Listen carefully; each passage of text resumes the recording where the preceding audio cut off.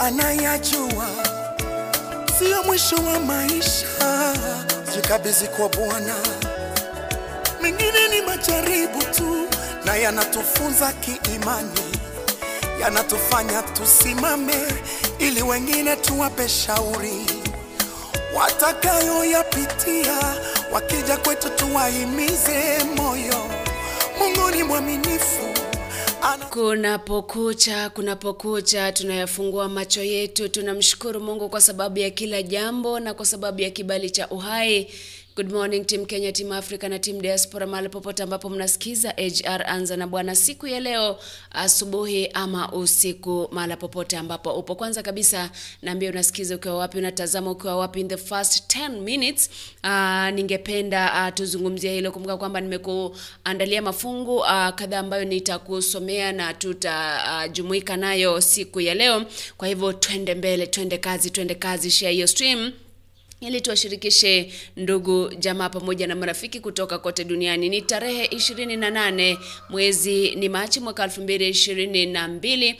Kipindi cha Anza Na Bwana. Happy Monday, happy week. Na kuombea uwe na wiki njema ambayo imeanza leo, na tunakaribia mwisho wa mwezi Machi. Mtihani ama matokeo ya mtihani wa KCPE huenda yakatangazwa leo ama kesho ama hii wiki, mwanzo wa hii wiki. Shule zinafunguliwa mwanzo wa wiki ama mwezi ujao, which is 7 days away. Kwa hivyo mipango ni mingi ambayo najua kila mtu ako na mipango mingi, ako na mambo mengi ambayo anayafanya, lakini katika kila jambo muweke Mungu kwanza, muweke Mungu mbele. Wale wote ambao naona mmetazama, mna share, mmecomment pale, asanteni sana. Kwanza kabisa wacha nimtambue mama wa power sana, anaitwa lady nani? Anaitwa Lady Lilian Lee. Naona ameshare na kurisha hiyo stream. By the way, uko sawa? Nakutakia kila laheri mahali popote ulipo napoendelea kusikiza kipindi hiki asubuhi ya leo. Lipojibu, wimbo ambao umeimbwa naye Solomon Mkubwa akimshirikisha Upendo Nkone, kwamba unayoyapitia yanaweza yakawa magumu, yanaweza yakawa ni mambo ambayo hayakupi motisha wa kuendelea na maisha, lakini usikate tamaa, kwa sababu lipojibu Mungu anajibu, na bila shaka umtumainie yeye kila wakati. Watakayoyapitia, wakija kwetu tuwahimize moyo. Mungu ni mwaminifu, anajua unakoenda, wewe usife moyo. Usidhani kujinyonga kwako ndio suluhisho la matatizo. Usidhani kuondoa uhai ndio utakuwa umeyakomesha. Huo ni uongo tu wa adui, anataka kukuharibia wewe. Usijidhuru kwa lolote, wewe mgoje Bwana. Ayubu alijaribiwa, mali zake zote zikaisha, watoto wake nao wakafa. Aliyapitia mambo mazito, lakini Ayubu alivumilia, akayashinda majaribu yote. Na wewe ndugu yangu jipe moyo, ushindi wako unakuja. Lipojibu Baba, lipojibu Bwana. Yote mwachie Bwana.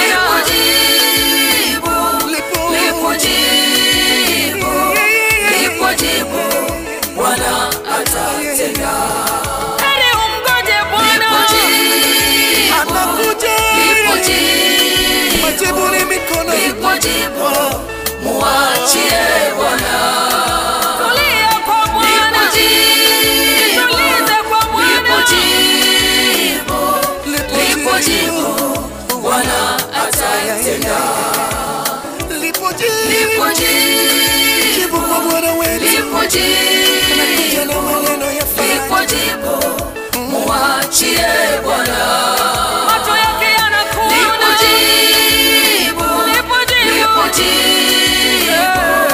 Lipojibu Bwana atatenda.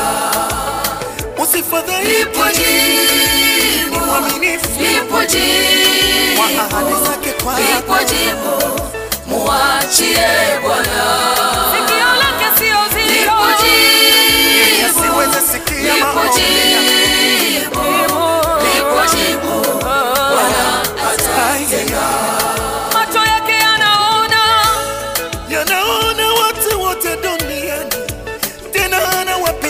wote wenye mwili. Sikia, inawezekana kabisa umefikia mwisho wa akili yako, lakini kumbuka kwamba Yesu yupo, anaweza kukuinua tena. Yesu anaweza kukuponya tena, maana yeye anaweza mambo yote. Usijali, usivunjike moyo. Atafanya kwa ajili ya jina lake mwenyewe, na atakusaidia. Wimbo mzuri sana, Lipojibu, usikate tamaa. Lipojibu, Bwana wewe atatenda. Anyway, kama umeshare hiyo stream jamani, sema high five. Kama umeshare stream sema high five. Kama vile Douglas Ariemba, thank you so much. Naona ukashare na kulisha, ubarikiwe sana. Na by the way, if I remember correctly, siku ya when was that? Tuesday last week, nilikuwa nimekupa kazi, nikakwambia jamani, ningependa usome mafungu kadhaa, chapters 3 kutoka kwenye kitabu cha Marko. Kitabu cha Marko nikakwambia usome mlango wa 14, usome mlango wa 15, usome na mlango wa 16. Basi leo moja kwa moja ningependa tuanze kusoma kile kitabu cha Marko pale mlango wa 14. Na siku ya leo ningependa tusome kuanzia mstari wa 1 mpaka mstari wa 9. Kwa hivyo it will be ama itakuwa ni yale mafungu ambayo tutayasoma kuanzia sasa mpaka ile siku ya Pasaka. Kwa hivyo we will be reading bit by bit.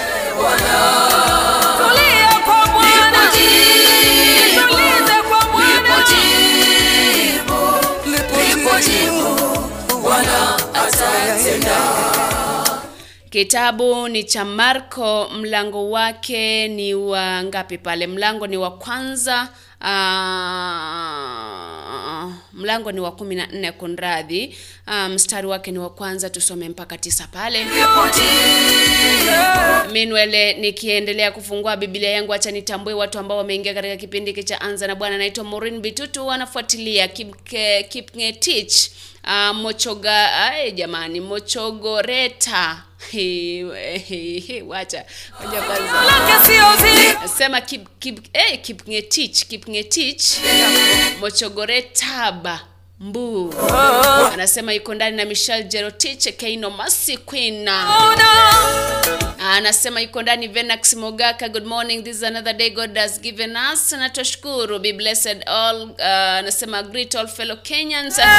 Asante sana Nancy Nelima. Na kwa unatazama unasikiza kutoka kule Nairobi. Mwisho wa akili yako, lakini kumbuka kwamba Yesu yupo. Huyo anaitwa Robert Nyangwara. Yesu anaweza kukuponya. Anasema anatazama kutoka kule Mombasa Road, greeting my mother Jane Murabi Changa, ambaye anapatikana pale quarantine area na bibi yake Beatrice Bonareri. Hallelujah. Yuko kule Kawangware na ndugu yake Ogoti Bichanga yuko kule Embakasi, anawaambia wakae na Mungu. Asante sana. Meanwhile, naona kwamba Biblia yangu ishafunguka pale, tusome moja kwa moja. Mark chapter 14. We're gonna read from verse 1 to verse 9. Nitasoma kwa lugha ya Kiswahili. Biblia inasema zilikuwa zimebaki siku 2 tu kabla ya sikukuu ya Pasaka na sikukuu ya mikate isiyotiwa chachu.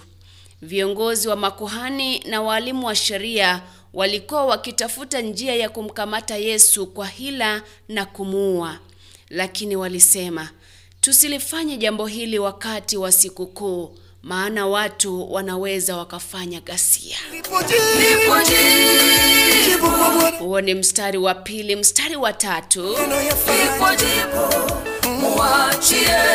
Yesu alikuwa Bethania, nyumbani kwa Simoni aliyekuwa na ukoma. Wakati alipokuwa ameketi mezani akila chakula cha jioni, mwanamke mmoja aliingia na chupa ya maharamu yenye manukato ya nardo safi ya thamani kubwa. Akaivunja hiyo chupa, akamiminia hayo manukato kichwani mwa Yesu.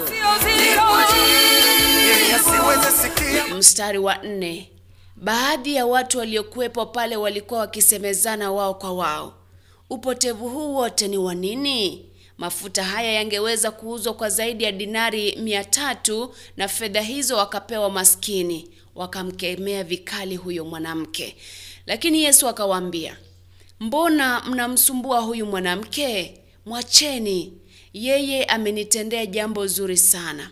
Maskini mtakuwa nao siku zote na mnaweza kuwasaidia wakati wowote mnaotaka, lakini mimi hamtakuwa nami siku zote. Huyu mwanamke amenitendea lile aliloweza. Ameumiminia mwili wangu manukato ili kuniandaa kwa maziko yangu. Amini nawaambia, mahali popote ulimwenguni ambapo injili itahubiriwa, jambo hili alilolitenda huyu mwanamke litatajwa pia kwa ukumbusho wake. Ni Biblia hiyo, neno la Mungu hili. Kwamba zilikuwa zimesalia siku 2 itimie siku ya Pasaka. Siku ambayo watu walikuwa na shiriki mikate isiyotiwa chachu, inaitwa unleavened bread. Lakini kumbuka wakati ule viongozi, makuhani wa kanisa na watu tofauti walikuwa sana wanamtafuta wamkamata Yesu, sababu walikuwa anasema kwamba anajiita yeye ni mwana wa Mungu, anafanya miujiza wakati wa Sabato. Mambo kwa sheria yao ilikuwa ni kinyume. Sababu walikuwa anatafuta sana wamkamata. Lakini wakaangalia, jamani, tunakaribia kusherehekea siku ya Pasaka, basi haitakuwa vizuri kumkamata kwa sababu watu watateta sana. Wale watu ambao walikuwa wanakuja pale kwenye lile kanisa ama kwenye madhabahu tofauti ili kwa kusherehekea Pasaka, wangeteta na labda wangeleta ghasia. Nalinganisha tu na yale mambo ambayo yanafanyika siku hizi kwenye nyenje za siasa. Kupata kwamba mtu fulani anakamatwa ama DCI wanatafuta njia mwafaka ya kumkamata mtu kwa sababu labda unajua kuna loyalists wake ama wale wandani wake ambao hawatakubali, ambao wanaweza wakaleta vurugu, wakateta, wakaleta ghasia. Hivyo ndivyo ilivyokuwa pia alipokuwa anatafutwa Yesu akamatwe. Ayubu alijaribiwa, Basi wakatulia, wakaacha kidogo. Sema kwamba watatafuta njia nyingine, njia mwafaka ya kumkamata na kumhukumu Yesu. alivumilia akayashinda majaribu. Biblia inatutoa pale moja kwa moja, inatupeleka mpaka kule Bethania, kwenye nyumba ya Simoni.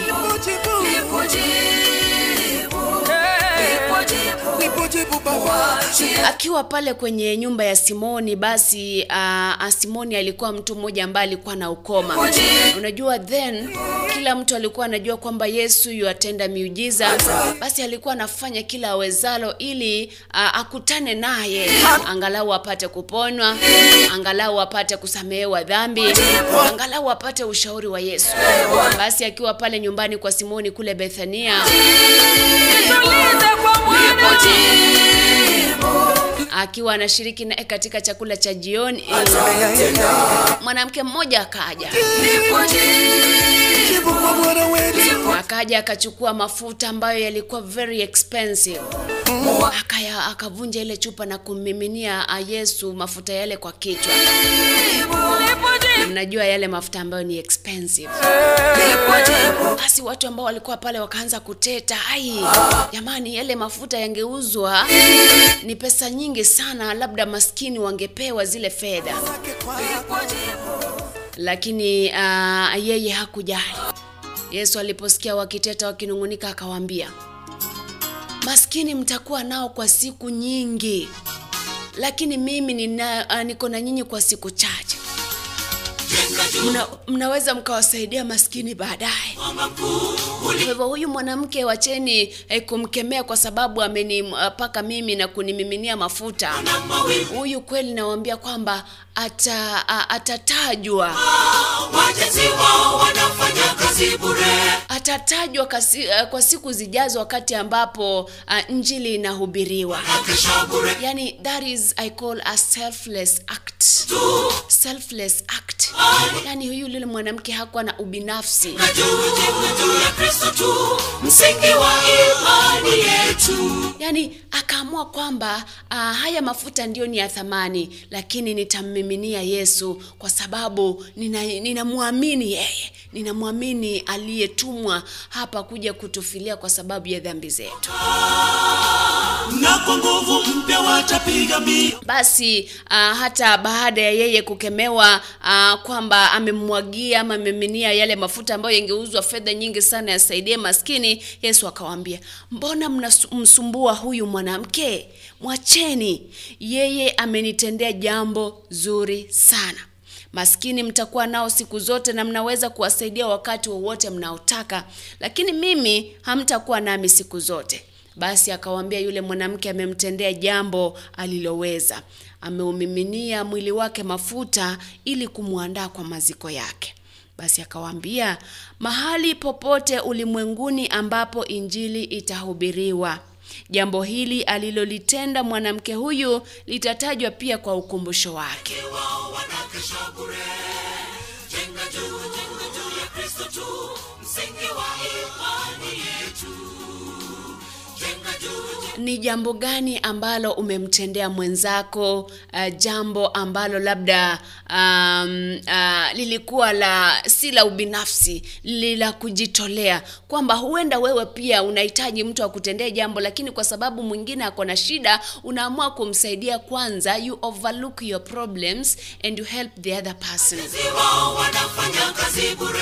Niko na shida, sina pesa, sijui sina nguo, sina viatu, sina nini, na naona mwenzangu pale labda leo niko na shilingi 50 ambazo ni labda it's the last of my monies ambazo niko nazo kwa mwezi, ningependa nizitumie kwa breakfast, lunch ama supper, lakini napatana mwingine hana chochote. Basi mimi natoa 25 zangu nampa, na baki na 25 ama nampa zile 50 zote.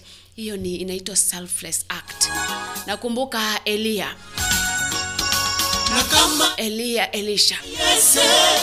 alipokuwa amekaa pale jangwani kwa muda mwingi hajakula chakula, basi akapita kwa nyumba moja ya mwanamke mmoja ambaye alikuwa na mtoto mmoja.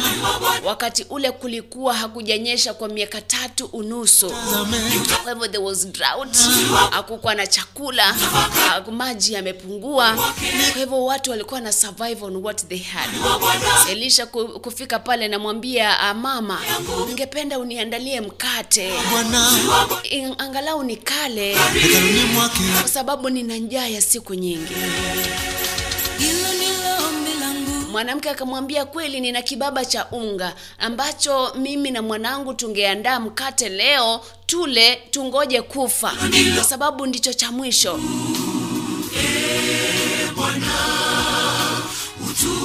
Basi lakini yule mwanamke kwa sababu ya kuwa selfless, kutokuwa na ubinafsi, kule kujitolea, akasema, kuja, nimekukaribisha kuja hapa nyumbani kwangu, tuandae hiki chakula pamoja ili tule tungoje kufa. Nina unga kibaba kimoja na mafuta kidogo. Basi alipokuwa anatengeneza ule mkate, akimimina mafuta akitengeza, akagundua kwamba anapoendelea kutengeneza unga unaendelea kujaa, mafuta yanaendelea kujaa. That selfless act ambayo alionyesha, akapata baraka kupitia kwamba hakuwa na ubinafsi kwamba mimi this is the only thing I have to use with my family. Akasema kuja tu share pamoja. Ni kisa tu ambacho nakilinganisha na kule kujitolea kwa ile mwanamke aliyempaka mafuta Yesu Kristo akiwa kule Bethania kwenye nyumba ya Simoni. Yani be selfless. Be selfless in whatever you do, kwamba Mungu atakubariki. Ni watu wangapi ambao unasikia labda ashako msimatusi, aga ameondoka duniani, lakini jina lake linakaa kwa vinywa vya watu kwa sababu ya mambo mambo ambayo alikuwa anafanyia watu. Sema yule jamani vile ameenda hivi. Sasa wale watu ambao ni wa kile kijiji watasumbuka. Kwa sababu alikuwa akikosa wanaenda kwake anawasaidia. Alikuwa anapita anasaidia yule ambaye anapata na shida. Anatajwa. Unapata watu wanazaa watoto wanaanza kuita mtu jina. Si kwa sababu alikuwa na wanapenda lile jina, ni kwa sababu ya ule kule kujitolea kwa yule mtu kuwasaidia watu, kuwasaidia maskini. Usiotikisika kamwe, japo pepo na mawimbi zivume. Kama Mungu asipojenga nyumba, wajenzi wao wanafanya kazi bure. Nina mafungu mawili matatu ambayo ningependa pia ni some baadaye nikirudi hewani. Dakika ni 30 zimepita baada ya saa 1 saa za Afrika Mashariki. Kumaanisha kwamba nina chini ya dakika 30 ningatoke hapa ndani. Lakini jamani, share hiyo stream ili tuwashirikishe ndugu jamaa pamoja na marafiki kutoka kote duniani. Kumbuka kwamba nikirudi usiotikisika kamwe, japo pepo na mawimbi zivume. Kama Mungu asipojenga nyumba, wajenzi wao wanafanya kazi bure. Naona kuna mwingine anasema hanipati vizuri. Sijui kama kuna mwingine mwenye hanipati vizuri tena. Jenga juu ya Kristo tu, msingi wa imani yetu. Kama unipati vizuri sema tena. Lakini nitasoma mafungu mawili matatu tena. Lakini nilikuwa nimekupa homework ya Bible. Tusome Mark chapter 14, 15 and 16. Tutakuwa tunasoma mdogo mpaka ile siku ya Pasaka. Tumesoma leo Marko mlango wa 14 mstari wa kwanza mpaka 9 pale. Kuna 2 other verses ambazo ningependa nisome just to add flesh to what I've just read. Jenga juu ya Kristo tu, msingi wa imani yetu. Jenga juu ya Kristo tu, msingi wa imani yetu. Lakini niombe wale ambao wamefika pale wa share your stream. Asante sana Prince Job kwa kushare your stream. Acha nikumbushe kwamba tuko on application inaitwa Bagusi Global Radio, ipate kutoka pale Google Store ili utusikize kwa njia ya moja kwa moja. Tupate pia kwenye channel yetu ya YouTube HR News ama HR News TV, subscriber and turn the notification bell on ili utaarifiwe wakati kuna video mpya ambayo imewekwa pale ama kuna mpango unaendeshwa mbashara. Ningependa tuimbe wimbo huu kwa pamoja because uko na lyrics. Alilipa deni zangu by Mama Jusi kwaya kutoka kule Tanzania. Kwa hivyo ningependa tuimbe. I'll just put it there and then you can also sing while reading from the screen. Alilipa deni zangu ni wimbo ambao naupenda sana, and this is towards the Pasaka ambao tunatarajia kuikaribisha.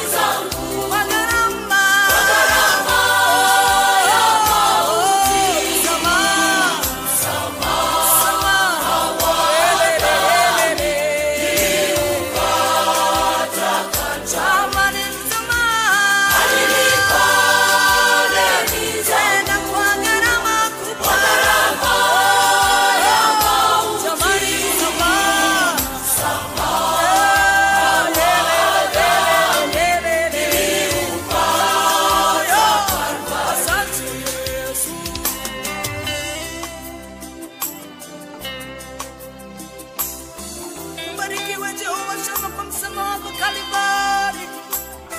Ulinipenda sana Yesu, ukaingia gharama zote Baba. Hallelujah. Yesu atuchunga, tena mchunga wetu, mchunga wetu, naye atufuta machozi yetu. Nini Baba,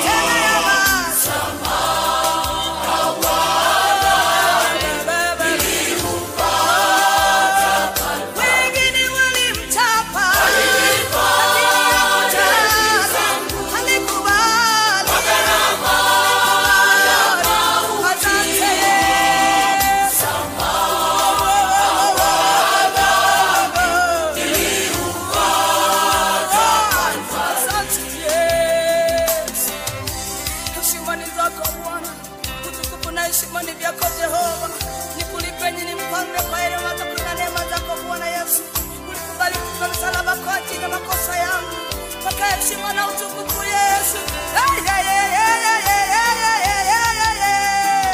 Tena mtolea Yesu, tena ninampa moyo wote. Nitampenda Yesu sana Baba yangu na Mwana wangu. Wewe ni jabali langu chini ya msalaba.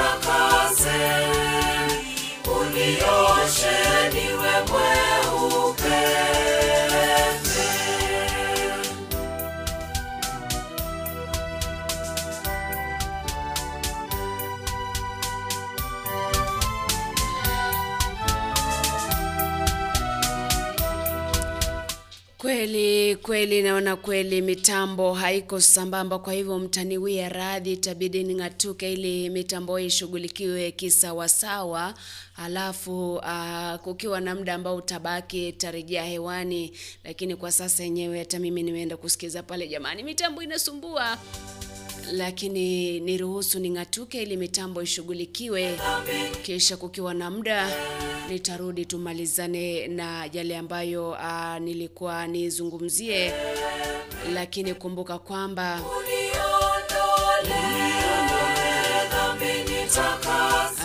kama haitawezekana nitaweka yale mafungu mawili pale kwenye comment section ambayo nilikuwa nikusomee ili pia wewe upate kujisomea. Naomba radhi kwa hilo.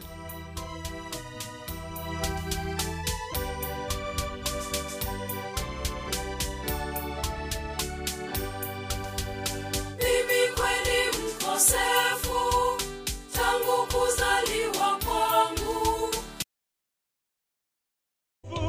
imani, sifu tena kwa imani, yote yanawezekana kwa imani.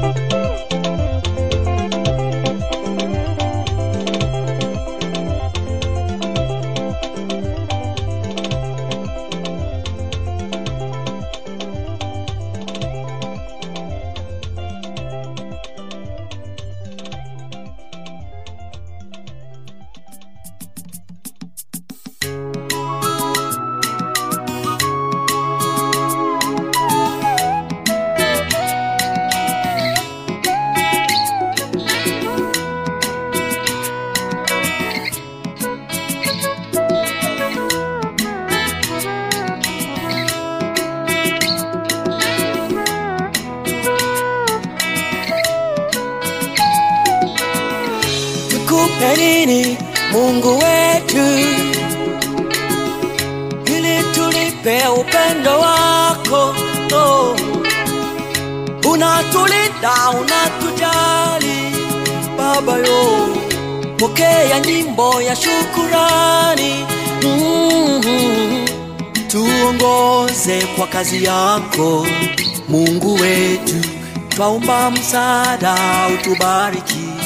Wewe ni muweza yote, pewa sifa Baba wangu yo. Kuniumba kanitofautisha na minyama, tainua jina lako milele.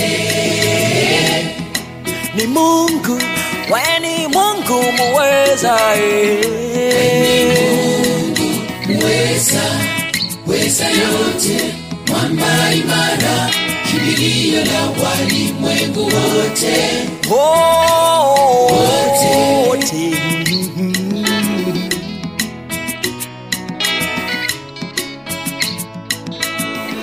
Asante Mungu kwa upendo wako.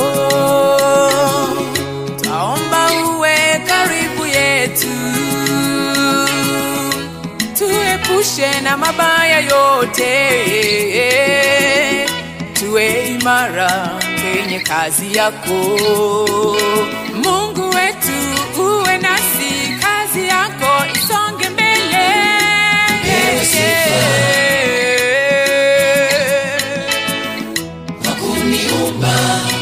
Kanitofautisha na minyama, tainua jina lako milele.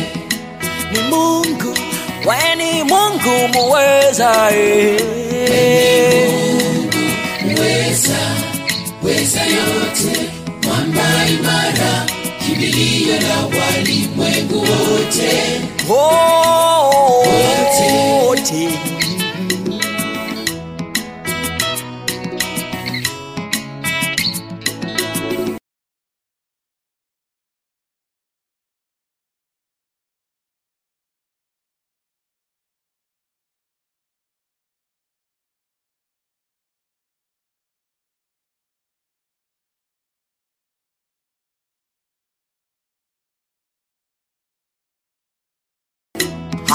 Hatutasahau upendo wako Baba, ndo maana watoto wako twainua mikono juu, twasema usifiwe Baba. asante, asante. Pewe sifa, Pewa sifa, we ni Mungu uniumba, kanitofautisha na minyama he. tainua jina lako milele. Ni Mungu mwamba imara, Weza yote, mwamba imara, kimbilio la walimwengu wote. wote.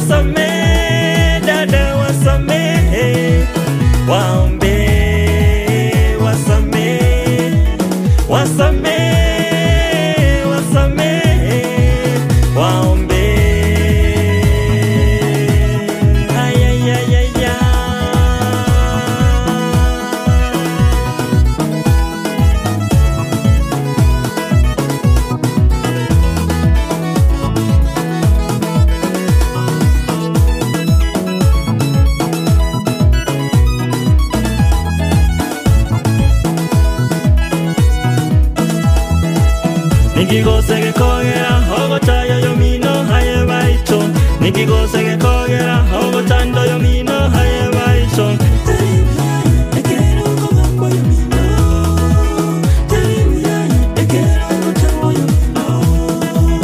Siko yomino enjeraye ore isike. Anjo yomino enjeraye ore yanje.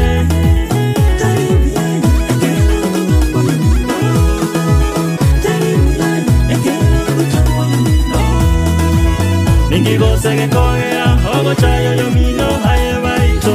Nikigosege kogera ogota ndo yomino haye baito.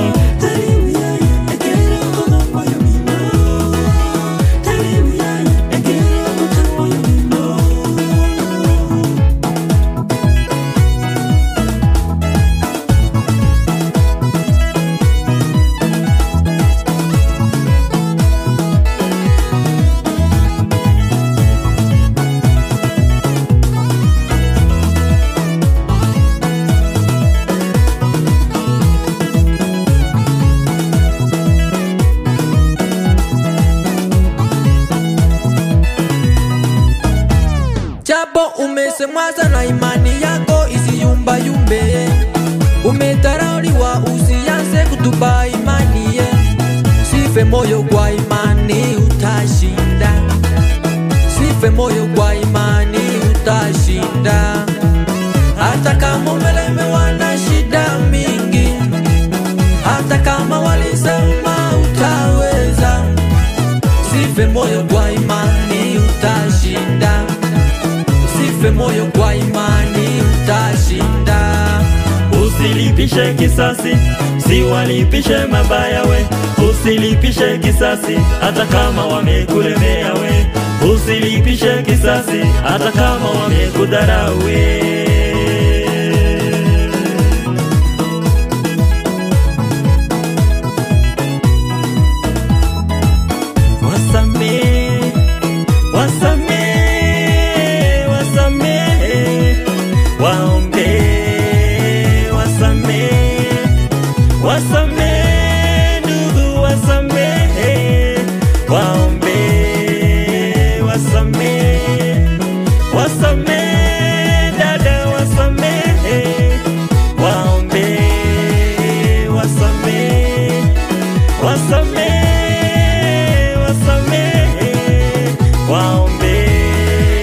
Nikigosege kogera ogota yomino haye baito. Nikigosege kogera ogota ndo yomino haye baito.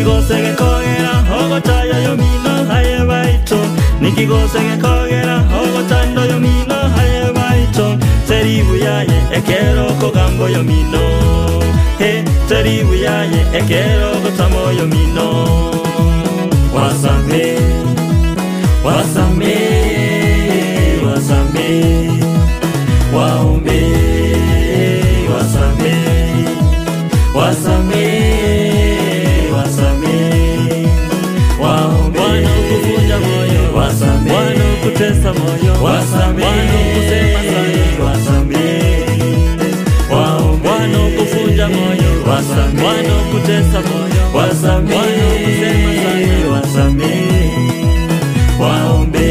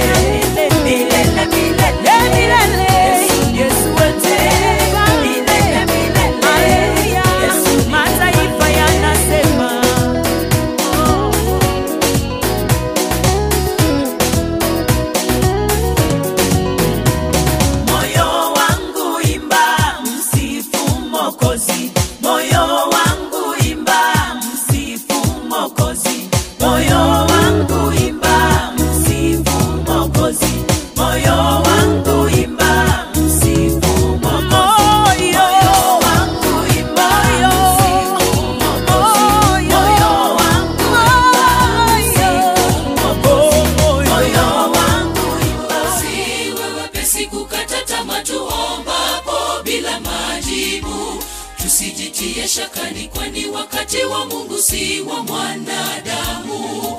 Bali tuwe na subira, omba kwa imani, atajibu kwa wakati wake. Kuna wakati Mungu ananyamaza, si kwa kutukomesha, ila anahitaji tufanye msisitizo kwa maombi, tutafanikiwa. Tusiwe wepesi kukata tamaa tuombapo bila majibu. Tusijitie shakani, kwani wakati wa Mungu si wa mwanadamu. Bali bali tuwe na subira, omba kwa imani, atajibu kwa wakati wake. Nyakati sini bila mtoto aliomba, akajibiwa. Isaka azaliwa, Sara akajibiwa. Umesumbuka kwa muda mwingi, shida zako nazo hazikomi. Omba kila wakati, mchana hata usiku. Nyakati sini bila mtoto aliomba, akajibiwa. Isaka azaliwa, Sara akajibiwa. Umesumbuka kwa muda mwingi, shida zako nazo hazikomi. Omba kila wakati, mchana hata usiku.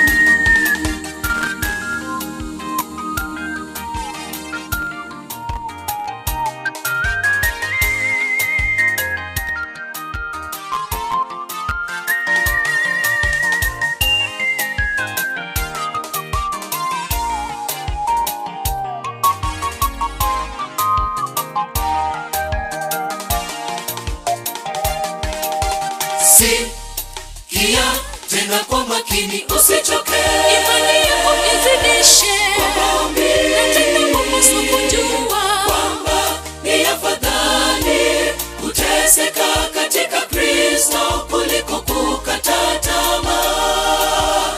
Kwamba ni afadhali kuteseka katika Kristo kuliko kukata tamaa. Sikia tena kwa makini, usichoke, imani yako izidishe kwa maombi. na tena unapaswa kujua Kwamba ni afadhali kuteseka katika Kristo kuliko kukata tamaa.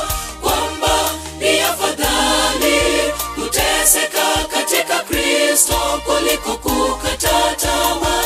Nyakati sini bila mtoto aliomba, akajibiwa. Isaka azaliwa, Sara akajibiwa. Umesumbuka kwa muda mwingi, shida zako nazo hazikomi. Omba kila wakati, mchana hata usiku. Nyakati sini bila mtoto aliomba, akajibiwa. Isaka azaliwa, Sara akajibiwa. Umesumbuka kwa muda mwingi, shida zako nazo hazikomi. Omba kila wakati, mchana hata usiku. Nyakati sini bila mtoto aliomba, akajibiwa. Isaka azaliwa, Sara akajibiwa. Umesumbuka kwa muda mwingi, shida zako. Usikate tamaa, ndo wimbo ambao umeimbwa na Ombo SDA kwaya, unasema Sara kaomba kwa muda mrefu lakini hakuchoka. Hata kama alikuwa anangoja mtoto kwa muda mrefu, hakuchoka. Natumai kwamba sasa hivi network iko sawa, sauti iko sawa, kila kitu kiko shwari. Naomba radhi sana kwa ile stream ya mwanzo. Kwa hivyo itabidi, naona of course my time is up, lakini until the morning breeze jiandae kabisa pale kwenye the other side.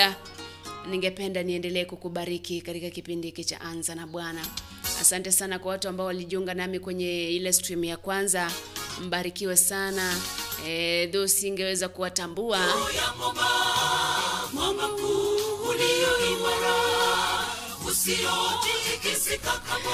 Asante sana. Naona pale Joylin Kemia anasema yuko ndani na dance tu pole pole. Andrew Nyamwaya namuona pia yuko ndani kutoka Kisii. Namuona kuna Evans Makori, nilimuona Lilian Bitutu. Anasema Alfred Arori yuko ndani. Douglas Yaremba imekuwa sawa. Sapato Kinyakundi na kuona. Tusome kitabu cha Petero wa kwanza, mlango wake ni wa 5 mstari ni wa 8. Wale wao wangojea Bwana, wao watapata nguvu mpya.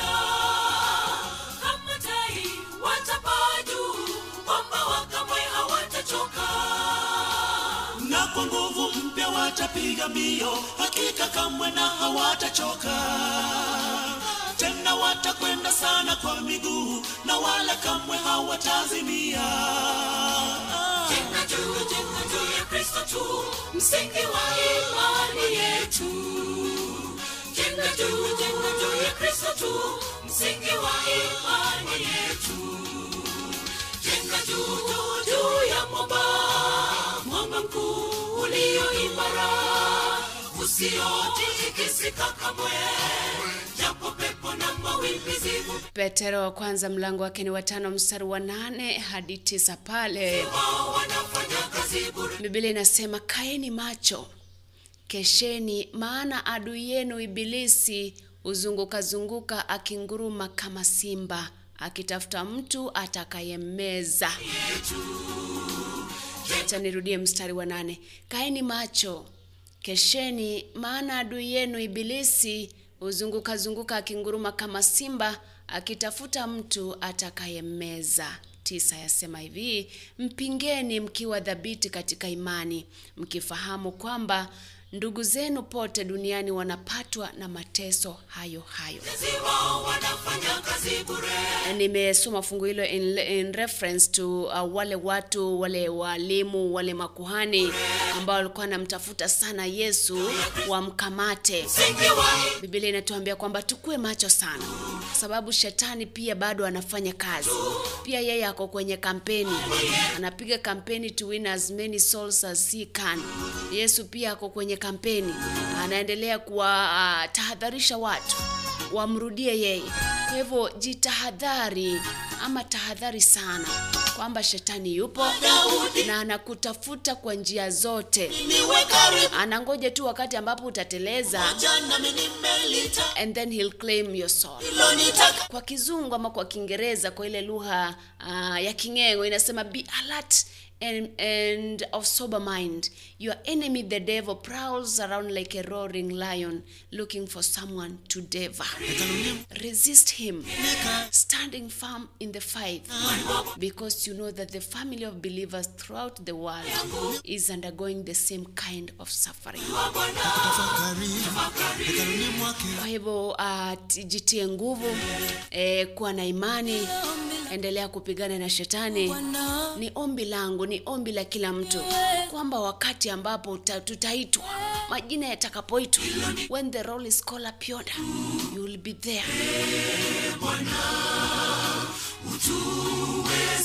Nishikanishe kitabu hicho hicho na Psalms ama Zaburi wa 112 6 hadi 9 pale.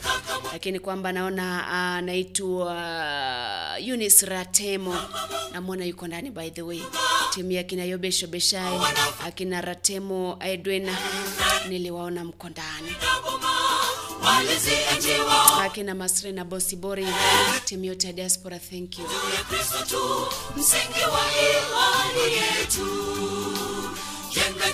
Zaburi 112 mstari wake ni wa mlango wake ni wa mstari wake ni wa 6 hadi 9. Sio tikisika kamwe, japo pepo na mawimbi zivume. Kama Mungu asimoje na nyuma, wazazi wao wanafanya kazi bure. Mungu kama hataweza kuwa katika ule ujenzi wa nyumba yako, basi ujenzi wake utakuwa bure kabisa. Mwamba imara ni Yesu, mwamba ambao hautikisiki. Zaburi 112 mstari wake ni wa 6, nasema mwadilifu hatashindwa kamwe, huyo atakumbuka milele. Hana haja ya kuogopa akipata habari mbaya, ana moyo thabiti na humtegemea Mwenyezi Mungu. Yuko imara moyoni wala hataogopa, naye atawaona maadui zake wanashindwa. Hutoa kwa ukarimu, huwapa maskini, uadilifu wake wadumu milele. Nguvu yake inatukuzwa kwa heshima. Unayopitia watu Kwa hivyo kurejelea fungu hili ni kutokana na yule mwanamke ambaye alimmiminia Yesu mafuta akiwa pale Bethania, kwamba toeni kwa ukarimu, wapeni maskini, na uadilifu kuwa nao milele na milele, na nguvu yako itatukuzwa kwa heshima. Usiwe na haja, usiwe mtu wa kuogopa wakati ambapo unatarajia taarifa mbaya. Yesu Kristo hakuogopa wakati alikuwa na taarifa, anajua na anatarajia kwamba atakamatwa, atahukumiwa, atapigwa mijeledi, atasulubishwa. Hakuwa na uoga, hakuogopa, kwa sababu alijua yote yanatimia kulingana na maandiko. Kwa hivyo usiogope. Ndipo this song, usiogope kwa yale ambayo unapitia, lipo jibu. Upendo Nkone na Solomoni Mkubwa. Asante sana Eunice Ratemo Mwangala Humphrey, good morning. Nimekuwa na uko ndani kutoka Mukuru kwa Ruben. Anashukuru Mola kwa kuendelea kunipa uhai na kuniongoza katika njia zake. Lipo jibu, lipo jibu, lipo jibu, lipo jibu, mwachie Bwana. Lipo jibu, lipo jibu, lipo jibu, Bwana atatenda. By the way, nikumbushe tu yule ambaye ameingia sasa hivi, we are reading the book of we read from the book of Mark chapter 14 verse 1 to 9. Na nilikuwa nimewapatia assignment ya kusoma kitabu cha Marko mlango wa 14, mlango wa 15, mlango wa 16. That's what we'll be reading from now mpaka ile chapter ama zile chapter 3 zitamatike. Ni shule mbele zetu. Nikubalie nikupe wimbo mmoja ambao umeimbwa na Rose Mwando, unasema usiniache. I remember kule, nitangulie kidogo kule msalabani, Yesu alisema jamani, Mungu ingekuwa ni kwa upendo wako, ingekuwa kwa uwezo wako, hiki kikombe ungeniondolea. Akienda kuomba pale Gethsemane, akasema jamani Mungu, kikombe hiki ungeniondolea ingekuwa sawa, lakini wacha mapenzi yako yatendeke, usiniache. Umeimbwa na Rose Muhando.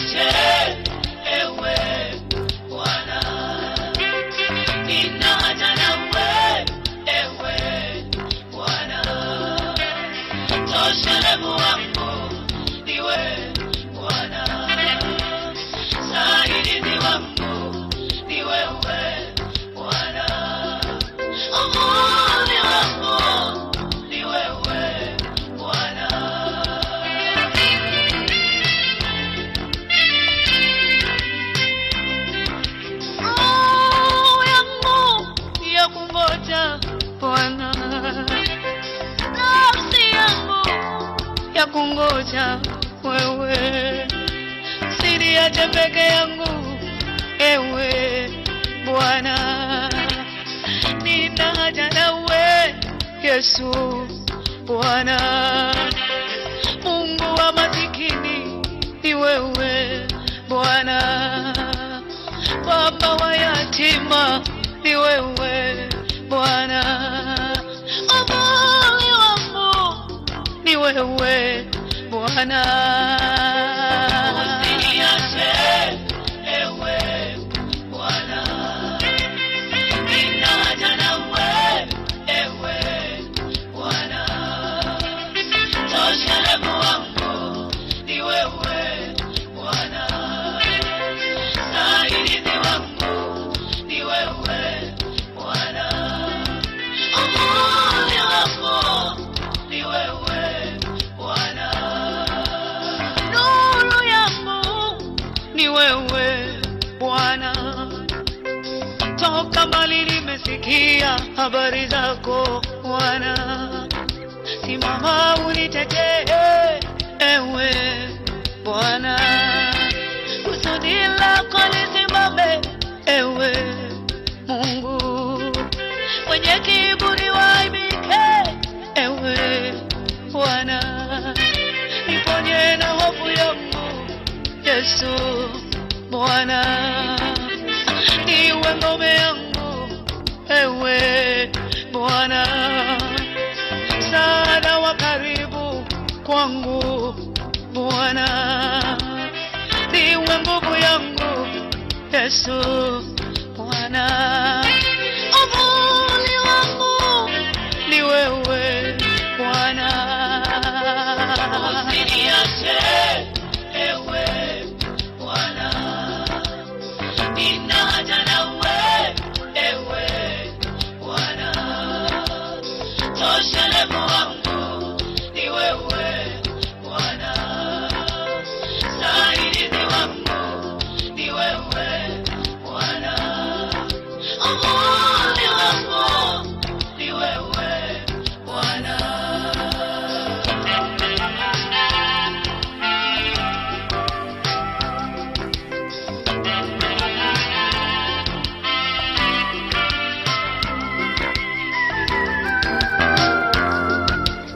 Asante sana Veni Peter, asante sana Janet Nyandieka, thank you Jay Nyabze, Aaron Tommy kutoka pale Laikipia University. Mateso yangu nitakuita Bwana, nijapopita kwenye moto niokoe Bwana, misiba ikinisonga niokoe Bwana, usiniache wewe Bwana, ewe nina haja na wewe Mungu, usiniache ewe Bwana, sina haja nawe ewe Bwana, toshelevu wangu ni wewe Bwana, saidizi wangu ni wewe Bwana, amani wangu ni wewe Bwana. asanteni sana Mary Bitoto, Mili Nyambura, asante sana Janet Nyandieka, Mora, Josephine, Emmanuel Mwaga. Tafadhali nimewatambua na nimehakikisha mitambo imekuwa sawa, imekuwa 100%. Kwa hivyo tukiingia kule morning brief, najua mambo yatakuwa sawa. Mili Nyambura na kuona kutoka Subai, barikiwa sana Mili. Usiniache ewe Bwana, nina haja nawe ewe Bwana, toshelevu wangu ni wewe Bwana, saidizi wangu ni wewe Bwana, amani wangu ni wewe Bwana. Sorry, hadi hapo kesho ambapo tutakuwa na kipindi kingine cha The Morning Anza na Bwana kuanzia saa 1 mpaka saa 2. Nikifika hapa mapema huenda tukaanza saa 12 na dakika fulani hivi mpaka saa 2, ili at least tukue na muda kidogo hapa ndani. Naona kwamba 1 hour Dubai. Sawa Mili Nyambura, nimeona ni Dubai. Nilikuwa nimesoma Subai, nikashangaa kuna Subai, lakini typo. I understand. Usiniache ewe Bwana, nina haja nawe ewe Bwana, toshelevu wangu ni wewe Bwana, saidizi wangu ni wewe Bwana, amani wangu Ni wewe Bwana. Yesu Kristo akaomba akasema, Mungu jamani, ingekuwa ni kwa nguvu zako niondolee hiki kikombe, lakini wacha mapenzi yako yatimie. Tutasoma kwenda mbele, lakini jua kwamba kuanzia kesho tunasoma Marko chapter 14 verse 10 paka kwenda chini kidogo. Kwa hivyo usikose kwenye kipindi hiki cha Anza na Bwana kesho kuanzia saa 1 ama saa 12 dakika fulani mpaka saa 2 saa za Afrika Mashariki. Naitwa Masi Ontita, bye bye. Nashukuru sana kwa watu ambao waliingia wakacomment, wakalike, wakashare. Mbarikiwe sana. sana. Kama kawaida nasema nyinyi ni mashujaa na tuendelee kuwa mashujaa tukimark time ku spread the word of God. See you tomorrow. Bye bye. My name is Masion Ture na sitamaliza bila kuwa salute nyinyi wote ambao muliingia hapa ndani. Wacha niweke wimbo tena urudie please because I love it. Usiniache by Rose Mwando ili kipindi cha Anza na Bwana kitamatike.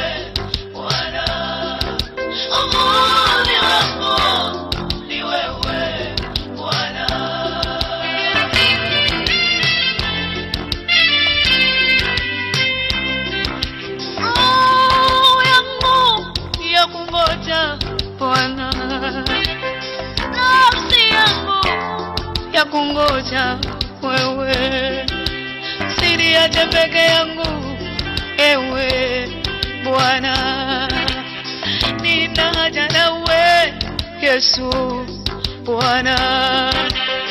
Mungu wa masikini ni wewe Bwana, baba wa yatima ni wewe Bwana, amani wangu ni wewe Bwana.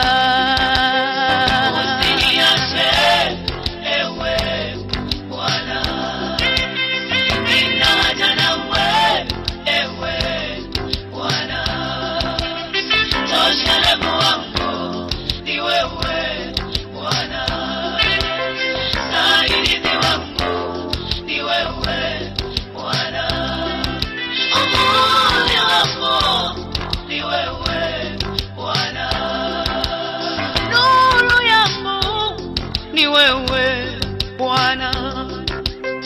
Toka mbali nimesikia habari zako Bwana, simama unitetee ewe Bwana, kusudi lako lisimame ewe Mungu, wenye kiburi waibike ewe Bwana, niponye na hofu yangu Yesu Bwana, niwe ngome yangu ewe Bwana, msaada wa karibu kwangu Bwana, niwe nguvu yangu Yesu Bwana, amani wangu ni wewe Bwana. Usiniache ewe Bwana, nina haja nawe ewe Bwana, toshelemu wangu ni wewe Bwana, saidizi wangu ni wewe Bwana, amani wangu ni wewe Bwana.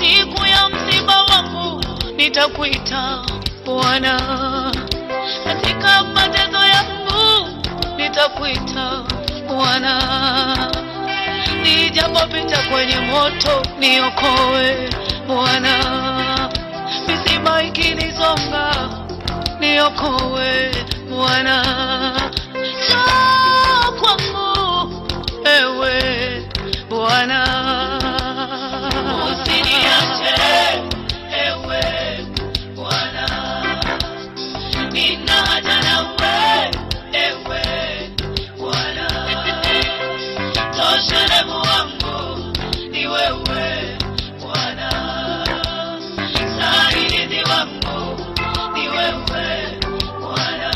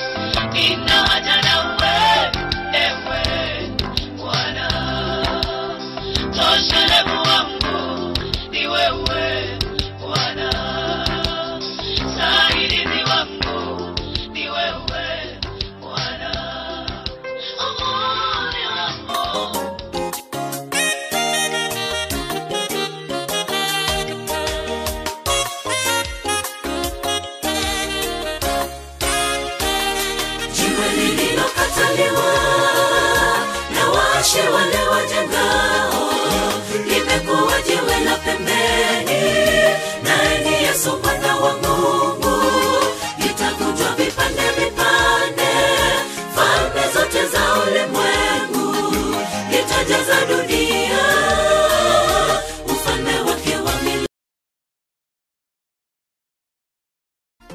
Wanadamu wana maneno mengi, maneno ya wanadamu huleta mauti, maneno ya wanadamu huleta kilio, maneno ya wanadamu huumiza moyo, maneno ya wanadamu farakanisha nyumba, maneno ya wanadamu haribu akili. Neno la Mungu ni uzima wako, neno la Mungu ni uzima wako, linalainisha, linasawazisha, linafurahisha, linaleta afya. Oh, lainisha, lainisha, neno linalainisha, linaleta raha. Lainisha, lainisha, lainisha, lainisha, lainisha, lainisha, upinde usipinge, lazima itasonga.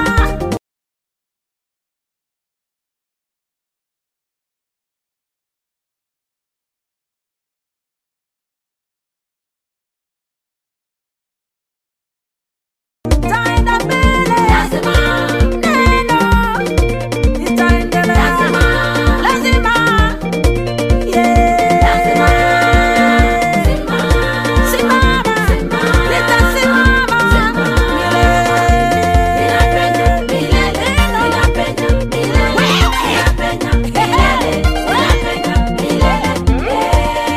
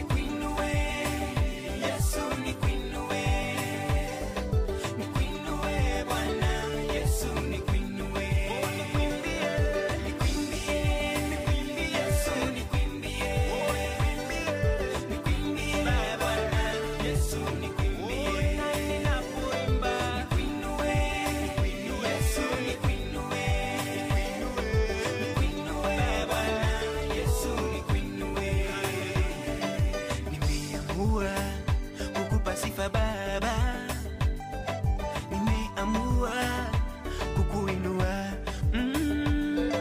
nimeamua kukupa sifa Baba, nimeamua kukuabudu. Haleluya, kwa maana fadhili zako Baba zinadumu milele hata milele. Oh, kwa maana fadhili zako Baba zinadumu milele hata milele. Oh, oh.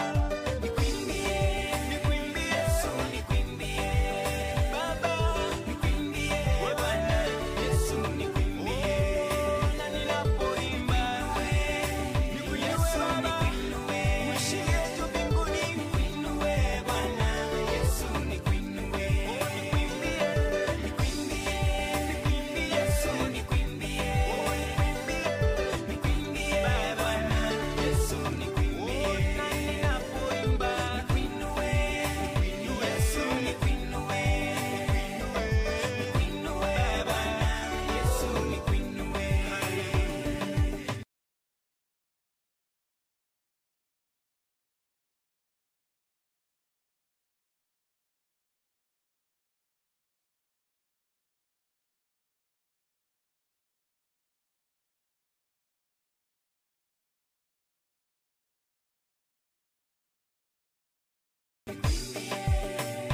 Yesu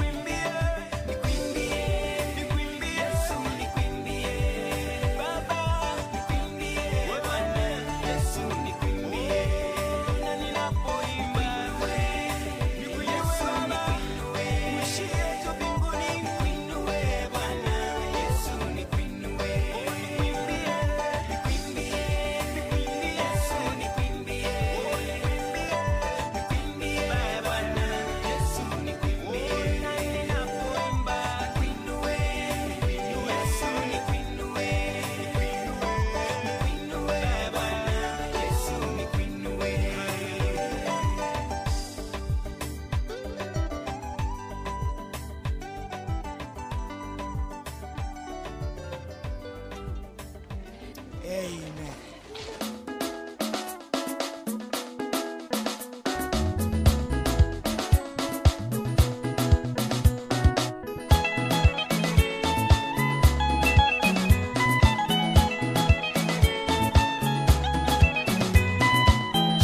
Njoni muone jamani Yesu alivyo mwema. Njoni muone Yesu alivyo mwema. Mataifa njoni muone Yesu alivyo mwema. Kina mama njoni muone Yesu alivyo mwema. Jamani Yesu mwema. Jamani Yesu mwema. Jamani Yesu mwema. Jamani Yesu mwema.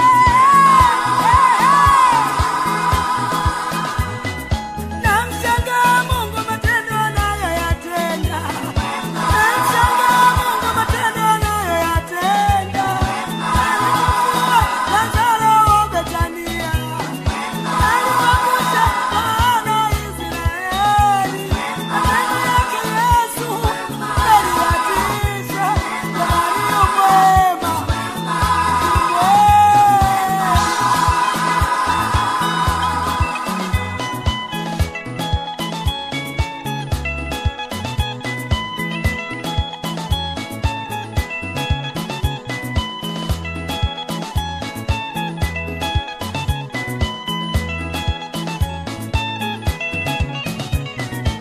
Hata leo Yesu jamani bado atenda.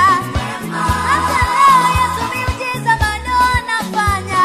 Walioshindikana Yesu anawaponya. Waliokata tamaa Yesu anawainua. Jamani Yesu mwema. Jamani Yesu mwema. Kwetu sisi ni mwema. Kwetu ni mwema. Oh, haleluya.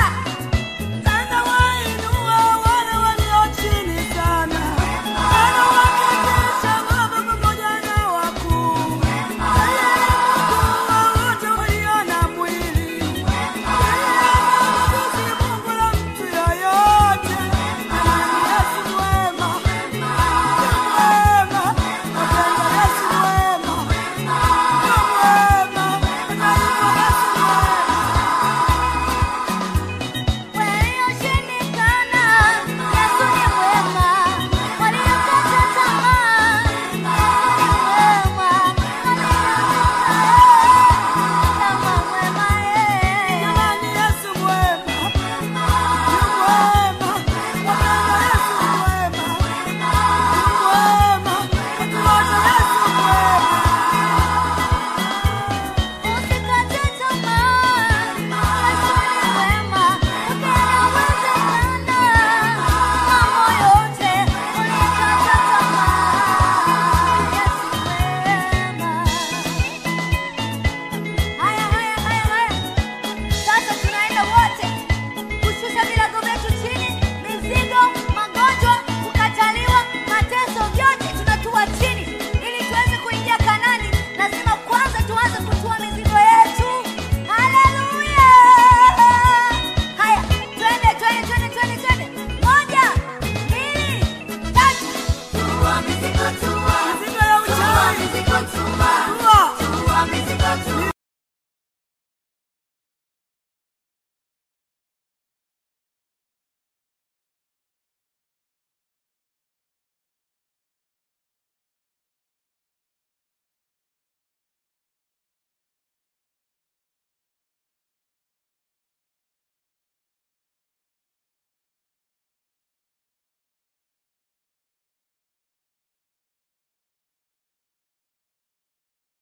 Mizigo ya dhambi. Tua. Ili tuingie Kanani, lazima tutue mizigo yetu. Ya usengenyaji. Uongo. Uasherati. Tua. Hata mizigo ya umbea ulio nayo tua. Mizigo wa magonjwa. Mizigo ya chuki. Mizigo ya wivu. Tua baba. Haleluya! Sasa tumeshatua mizigo yetu. Sasa tunaanza safari ya kuelekea wapi? Nchi ya ahadi, Kanani. Haya wote, twende kwanza kupiga hatua zetu kuelekea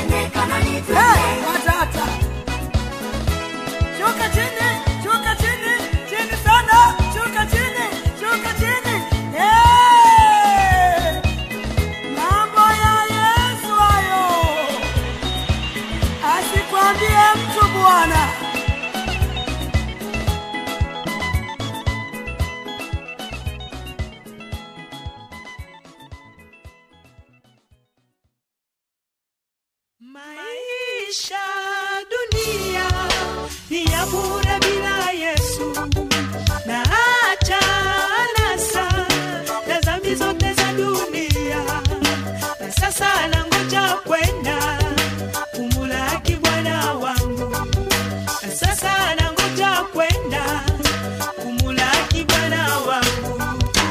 Natazama mji ule unameremeta sana, ya watakatifu wote waliogopa Mungu wataka pamoja naye na kupumzishwa milele.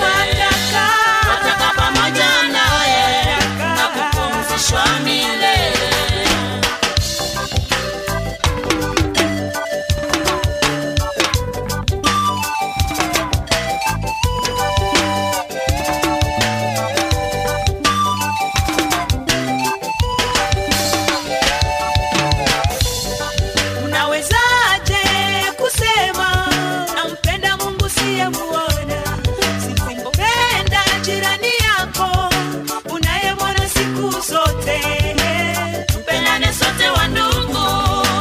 Tutafika mbinguni. Tupendane sote wa ndugu. Tutafika mbinguni. Tupendane sote wa Kenya. Tutafika mbinguni. Tupendane sote wa Kenya. Tutafika mbinguni. Tupendane sote wa Kongo. Tutafika mbinguni. Tupendane sote wa Kongo. Tutafika mbinguni. Afrika nzima. Tupendane sote Afrika. Tutafika mbinguni. Afrika nzima. Tupendane sote Afrika. Tutafika mbinguni. Dunia nzima. Tupendane sote dunia. Tutafika mbinguni. Dunia nzima. Tupendane sote dunia. Tutafika mbinguni. Wakristo wote. Tupendane sote Wakristo. Tutafika mbinguni. Natazama mji ule unameremeta sana, ya watakatifu wote waliogopa Mungu wataka pamoja naye na kupumzishwa milele. Wataka pamoja naye na kupumzishwa milele. Natazama mji ule unameremeta sana, ya watakatifu wote waliogopa Mungu wataka pamoja naye na kupumzishwa milele. Wataka pamoja naye na kupumzishwa milele.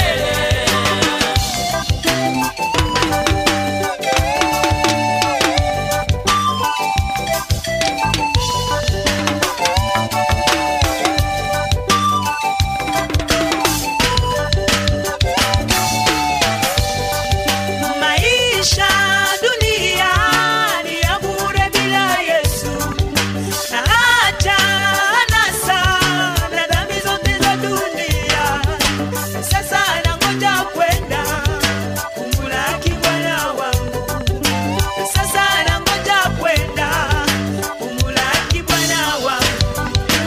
Natazama mji ule unameremeta sana, ya watakatifu wote waliogopa Mungu wataka pamoja naye na kupumzishwa milele. Wataka pamoja naye na kupumzishwa milele. Natazama mji ule unameremeta sana, ya watakatifu wote waliogopa Mungu wataka pamoja naye na kupumzishwa milele. Wataka pamoja naye na kupumzishwa milele.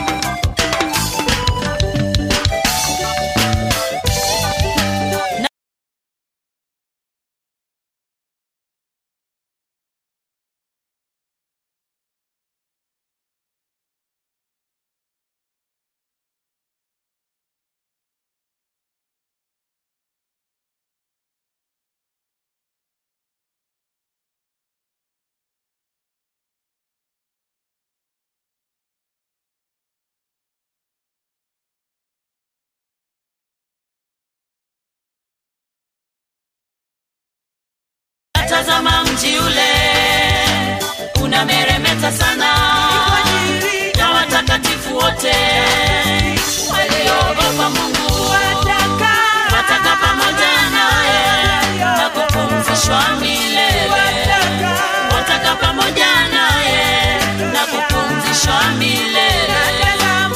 Tazama mji ule unameremeta sana, ya watakatifu wote waliogopa Mungu wataka pamoja naye na kupumzishwa milele. Wataka pamoja naye na kupumzishwa milele. Wataka pamoja naye na kupumzishwa milele.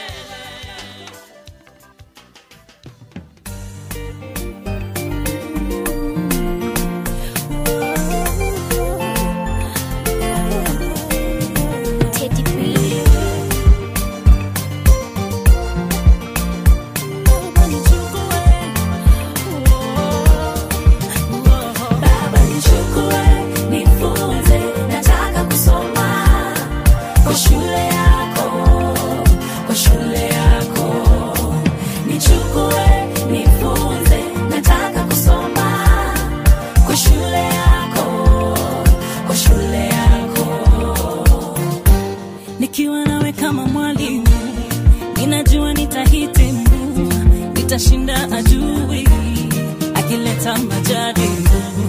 Unitayarishe, unibadilishe, mtihani nipite, mwito nitimize. Nijue kuandika, niandike maono yangu. Nijue kuhesabu, nihesabu baraka zako. Nijue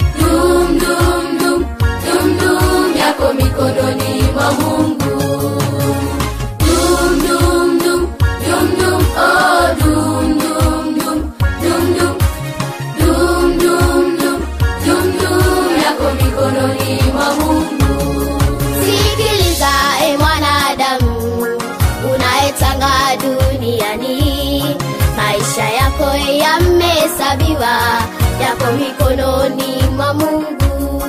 Sikiliza mwanadamu unayetanga duniani, maisha yako yamehesabiwa, yako mikononi mwa Mungu. Hakuna raha duniani, kimbia uje kwake Yesu, kabla lango la rehema kufungwa, jisalimishe kwake Yesu. Hakuna raha duniani, kimbia uje kwake Yesu, kabla lango la rehema kufungwa, jisalimishe kwake Yesu.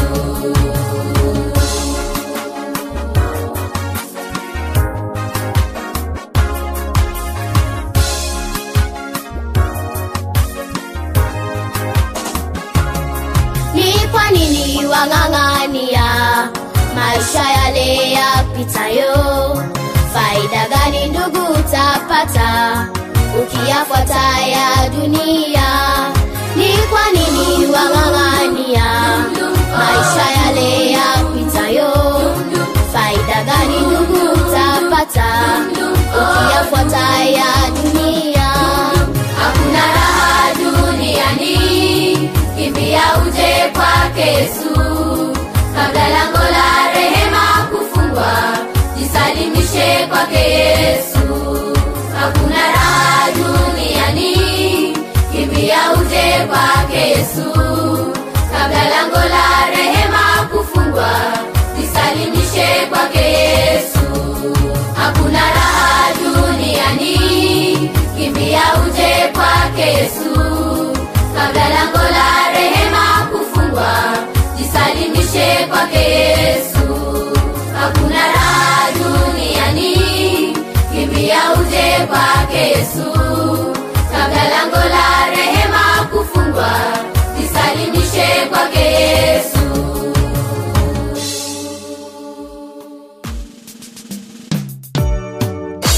Najua hali ulionayo, lakini ita Mungu atakusaidia.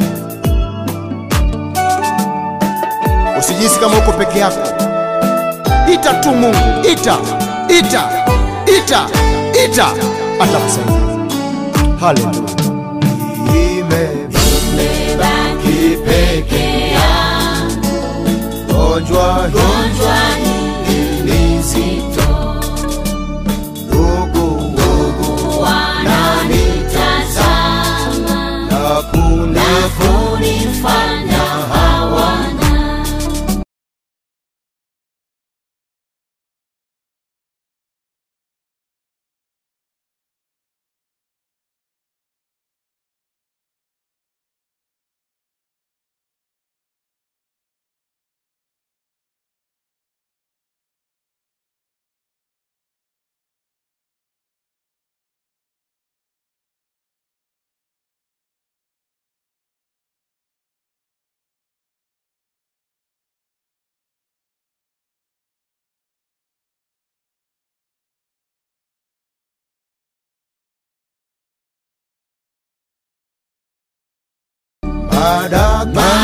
Madaktari wameshindwa, njoo Yesu siyeshindwa, njoo Yesu unitoe, gonjwa hili zito, kwa kupigwa kwako Yesu ulisema imekwisha.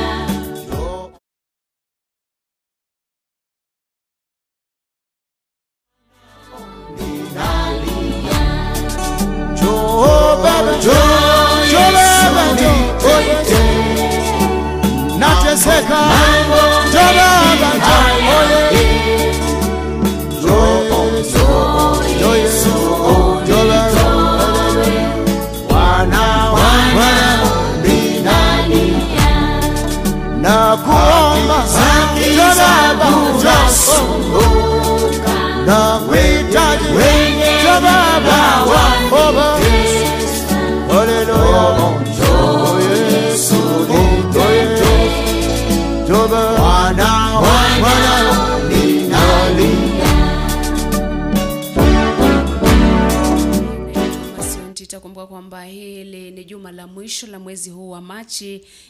Niliona watu kwenye mitandao ya kijamii wanasema jamani, tumengojea kama mshahara, tumengojea tujakaona, na hata tukipata unapata kwamba tumeishi kwa madeni. Unapata kwamba umekopa vitu hapa na pale, umekopa mwenzako. Kwa hivyo wanasema kwamba jamani, inakuwa kwamba wakati ule wa kitambo, wakati ambapo tulikuwa tunapata mishahara tulikuwa tunafurahia, lakini sasa hivi hata ukipata mshahara ni kama you operating on wanaita debit ama credit. Lakini ni hali ya maisha, wajua. Maisha yamebadilika siku hizi. Unajua kitambo kidogo ukienda na 1000 kufanya shopping, pengine baada ya mshahara unagundua kwamba unabebana zaidi kwenda nyumbani. Siku hizi hiyo yenyewe haitoshi, mafuta lita moja, pengine unga, ndio hivyo. Kweli, na by the way inasemekana kwamba bei ya bidhaa huenda ikaongezeka zaidi, kwa sababu nilikuwa pale kwenye wacha niite kasheshe za salons. Akina mama pale wanasema, wengine they own madukas and shops, wanasema kwamba huenda bei ya bidhaa ikaongeza zaidi, especially wakati ambapo mitihani inatoka, wanafunzi wanatarajiwa kurudi shuleni, and so on and so forth. Kwa hivyo wengi ambao wana own zile shops wanasema huenda bidhaa zikaongeza zaidi. Nilishangaa ati wale watu wanapenda mandazi, unga mfuko moja 2 kg, ni 2 kg ama ni 1 kg? 2 kg imefika 185. 180, na pengine unajua hiyo ni 180 hapa pengine hapo town, lakini pale reserve penye wanatoa hapa kupeleka pale pengine ni 200. Niliuliza kwingine nikaambiwa ni 200, nikashtuka sana. Ndio, kwa sababu the last time ilikuwa 120, imepanda in a span of a few years mpaka pale. Lakini tukiachana hayo, tunakaribisha rasmi katika The Morning Brief ili tukupashe mengi zaidi kuhusiana na yale ambayo yametukia. Imekuwa muda mrefu baada tujakuwa kwa Morning Brief, lakini tunakukaribisha sana sana. Kumbuka kwamba unaweza ukatufuatilia kwenye mitandao ya kijamii pale Facebook Abagusi Global Radio, YouTube @AGR News, tuko live pale. Pia application yetu unaweza ukaipata ili utusikize kwa njia ya kipekee. Alright, sijui tuanzie wapi, manake mengi yametendeka, mengi yametukia tangia tuachane humu. Ni kitambo sana, sijui ni siku 5 zimepita. 5 zimezidi 5 kwa sababu pia mambo kadhaa tumefanya kule nje. Kwa hivyo sijui tuanzie wapi, lakini tutaangalia machache tu yale ambayo yamegonga vichwa vya habari. Manake kumbuka hii ni Morning Brief, na kubrief tu yale ambayo yamekuwa yakitendeka. Pengine sijui nini imetendeka hapa nchini. Tumeona visa vingi zaidi ambapo bwana na bibi wanapigana, mmoja anachukua shoka mapanga na mkatakata mwenzake anamuua. Sijui ni pepo ama ni nini. Ila nilichukua pale Machakos ambapo mwanaume wa miaka 22 aliweza kumuua bibie ama niseme girlfriend kwa kumkata shingo na kukata koo, na baadaye mwenyewe kuiaga dunia. Majirani waliweza kushtushwa na harufu ambayo ilikuwa inatoka mle jana ama kwa nyumba ya yule kijana hapo jana asubuhi, ambayo ilikuwa siku ya Ijumaa pili. Walipofika pale wakapata kwamba yule mwanamke alikuwa ashaiaga, na vile vile mwanaume yule alikuwa ameacha barua pale akisema kwamba wao wawili walikuwa wameagana, wakaambiana, wakasign covenant kwamba until death do us part. Sasa kwa hivyo akagundua kwamba huyu mwanamke ama huyu girlfriend wake mwenda zake alikuwa na mpango wa kando. Alikuwa na jamaa moja ambaye alikuwa anaitwa Alex kutoka pengine maeneo ya Kitein. Kwa hivyo ikawa kwamba lazima angemua kutokana na ile covenant aliyoiweza kuisign, na akasema kwamba kidogo ilikuwa walikuwa wameambiana kwamba is either moja aage mwenye atavunja ile covenant ama wote waweze kuiaga. Kwa hivyo alikuwa anatekeleza yale alikuwa ametia sahihi. Kwa kweli ni jambo la kusikitisha sana. Tumeshuhudia visa kadhaa wa kadha hapa na pale vya wapenzi kuuana, makuumizana kwa njia moja ama nyingine, kwa sababu tu ya kwamba fulani ameniacha, fulani ana nini fulani. Si mnasema kweli, wanawake ni wengi na wanaume ni wengi, na ukitembea hautamaliza. Kama basi ndoa haijakuwa ama kule kukaa pamoja, inaitwa cohabiting, haileti mazuri, basi achana, tafuta njia nyingine za kusuluhisha mambo, badala ya kuenda na kumuua mwenzako ama kumjeruhi kwa njia moja ama nyingine. Ni kisa ambacho kinanikumbusha pia kulikuwa na kingine kule Busia, ambapo yule mwanamke kweli ungemtazama alikuwa amekatwa na panga, mpaka ni jambo ambalo yani ukimwangalia tu unashtushwa. Kwa hivyo nadhani watu wanandoa, tafadhali suluhisheni mambo bila kutumia vurugu, bila kupigana. Na by the way, most people kitambo afike ile point ya kupigwa na kuumizwa ama kuuawa, huwa amepitia yale mambo kwa muda mrefu. Wengi hawajitokezi wakasema, ama wakaenda wakapiga ripoti, anasema itakuwa nina watoto nitapeleka wapi, mambo kama haya. Mwisho wa siku unapata kwamba wewe ndio unaumizwa, wewe ndio unaangamia, na mambo kama hayo. Inanikumbusha vile vile kuna documentary niliona ambapo mwanamke mmoja aliweza kutoa, niseme aliweza kuconfess jinsi bwanake aliweza pengine kuua mtoto wake. Ilikuwa kwamba kidogo yeye ndiye alikuwa anampiga na upanga, lakini mtoto yule akainuka, na ile kuinuka ikawa kwamba jamaa huyo ameweza kumkata ule mtoto hadi kusababisha kifo chake. Kwa hivyo sijui haya yatafanyikaje, sijui itafanyikaje ili tuweze kuzuia hii mizozo ya kifamilia. Ndio umesema kwamba wanasema wanawake ni wengi, na bado kuna wengi ambao hawajazaliwa.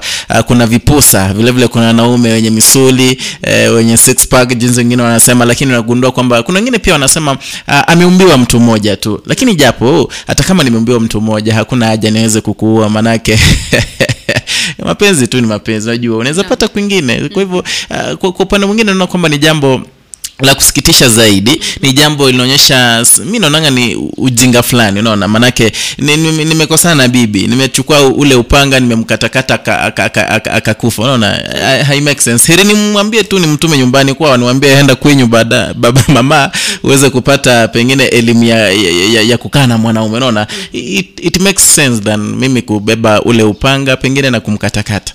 Na by the way, huwa nasema kila wakati kwamba ukiona ukishainuliwa mkono, ukishazabwa kofi, unajua kwamba likishaanza litaendelea. Kwa hivyo wewe kwa mtu mwerevu, jua jinsi ambavyo utahandle zile issue. Na by the way, kuna hata watoto ambao wanadhulumiwa, anapata anatandikwa pale, anaumizwa hapa na pale kwa sababu labda amekosa kosa dogo tu. Kwa hivyo ukiona yale yanafanyika, tafuta njia mwafaka, zungumza na watu ili wakuelekeze, wakuambie utaendaje, kutafanyikaje. Usije ukafika mwisho wa siku unapata, kwa sababu kuna wanawake pia wanawatandika waume wao. Ni kweli, usicheke. Kuna wengine wanawatandika. Kuna wengine anaona sasa hapa mahali imefikia, mimi wacha nifanye nini? Nijiondoe maisha, ama nijitoe uhai, ama nimtoe mtu fulani uhai. Unapata kwamba maafa ama maangamizi yamefanyika katika ile jamii. Kwa hivyo tafuta ushauri kutoka kwa watu tofauti tofauti ili ujue jinsi ya kudeal na mambo kama yale.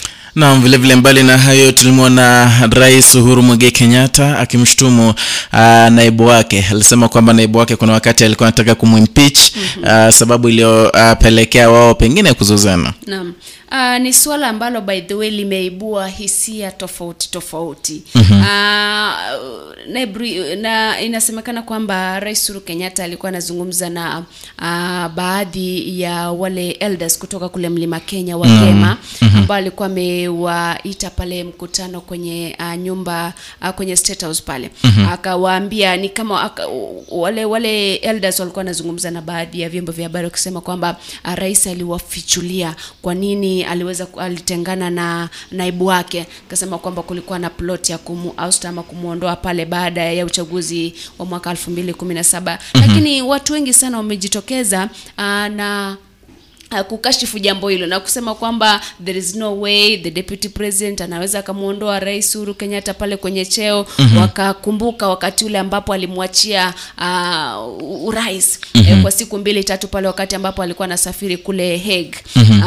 Akamwachia, wakajiuliza mbona basi angemuondoa ule wakati, angoje mpaka sasa hivi wamemaliza term moja, ndio hiyo term ya pili ndio muondoe.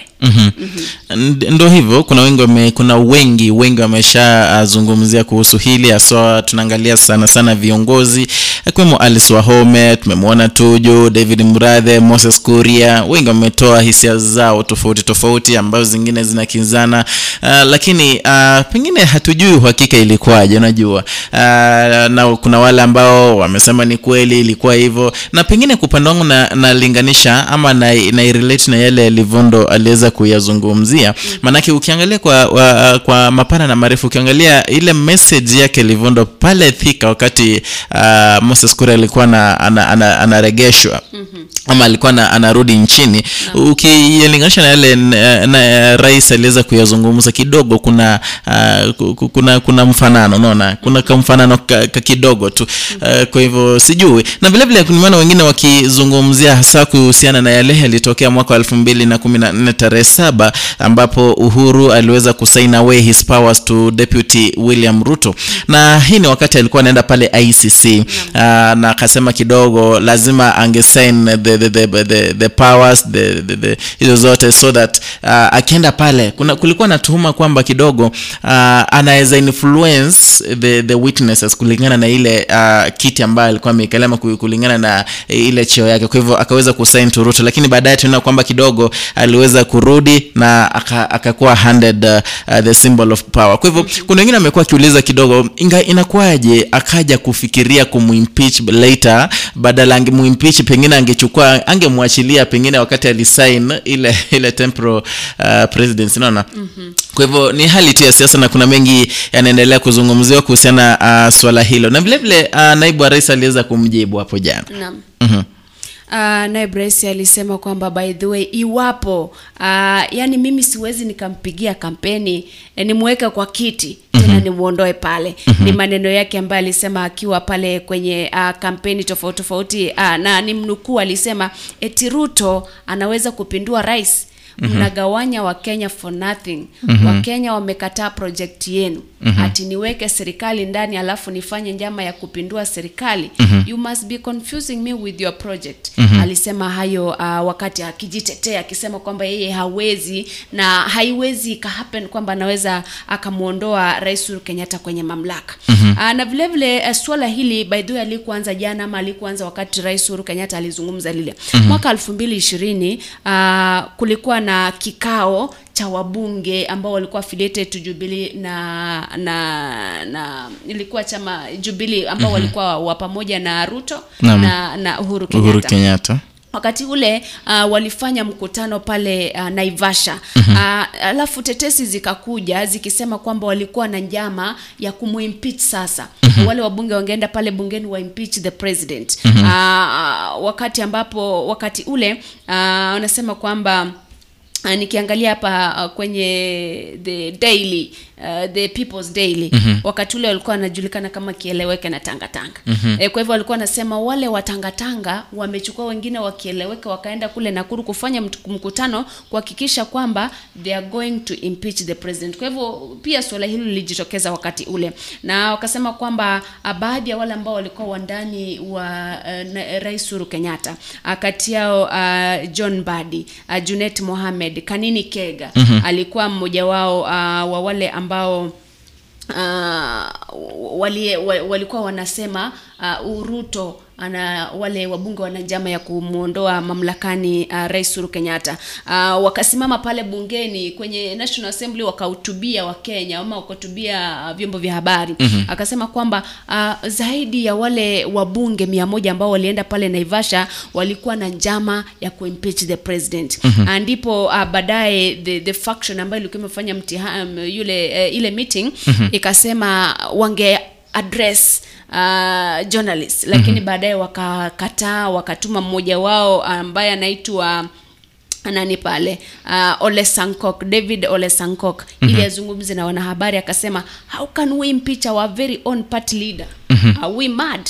Yeye mwenyewe ndiye aliuliza pale. Kwa hivyo kivyangu ni swala ambalo halikuanza jana, halikuanza juzi.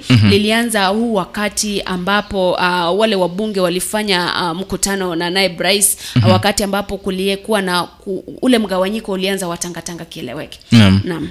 Na pengine nikiangalia maneno yake naibu wa rais, hatuna uhakika maneno yale yote, ingawaje rais aliweza kuyazungumzia, maana unajua ni msimu wa siasa, tuwezi hakikisha kwamba ilitendeka kama haikutendeka. Lakini ukiangalia yale mazungumzo yake naibu wa rais, vile vile alisema kwamba tunajua yule mtu ambaye ni gwiji wa kubadilisha serikali, yule ambaye ni wa kujiapisha. Kwa hivyo wengine wamekuwa kiuliza kwamba je, ikiwa ndio, walisema kwamba rais alisema kwamba naibu wake alienda kuungana na Raila ili aweze kumwimpeach ama kumtoa mamlakani.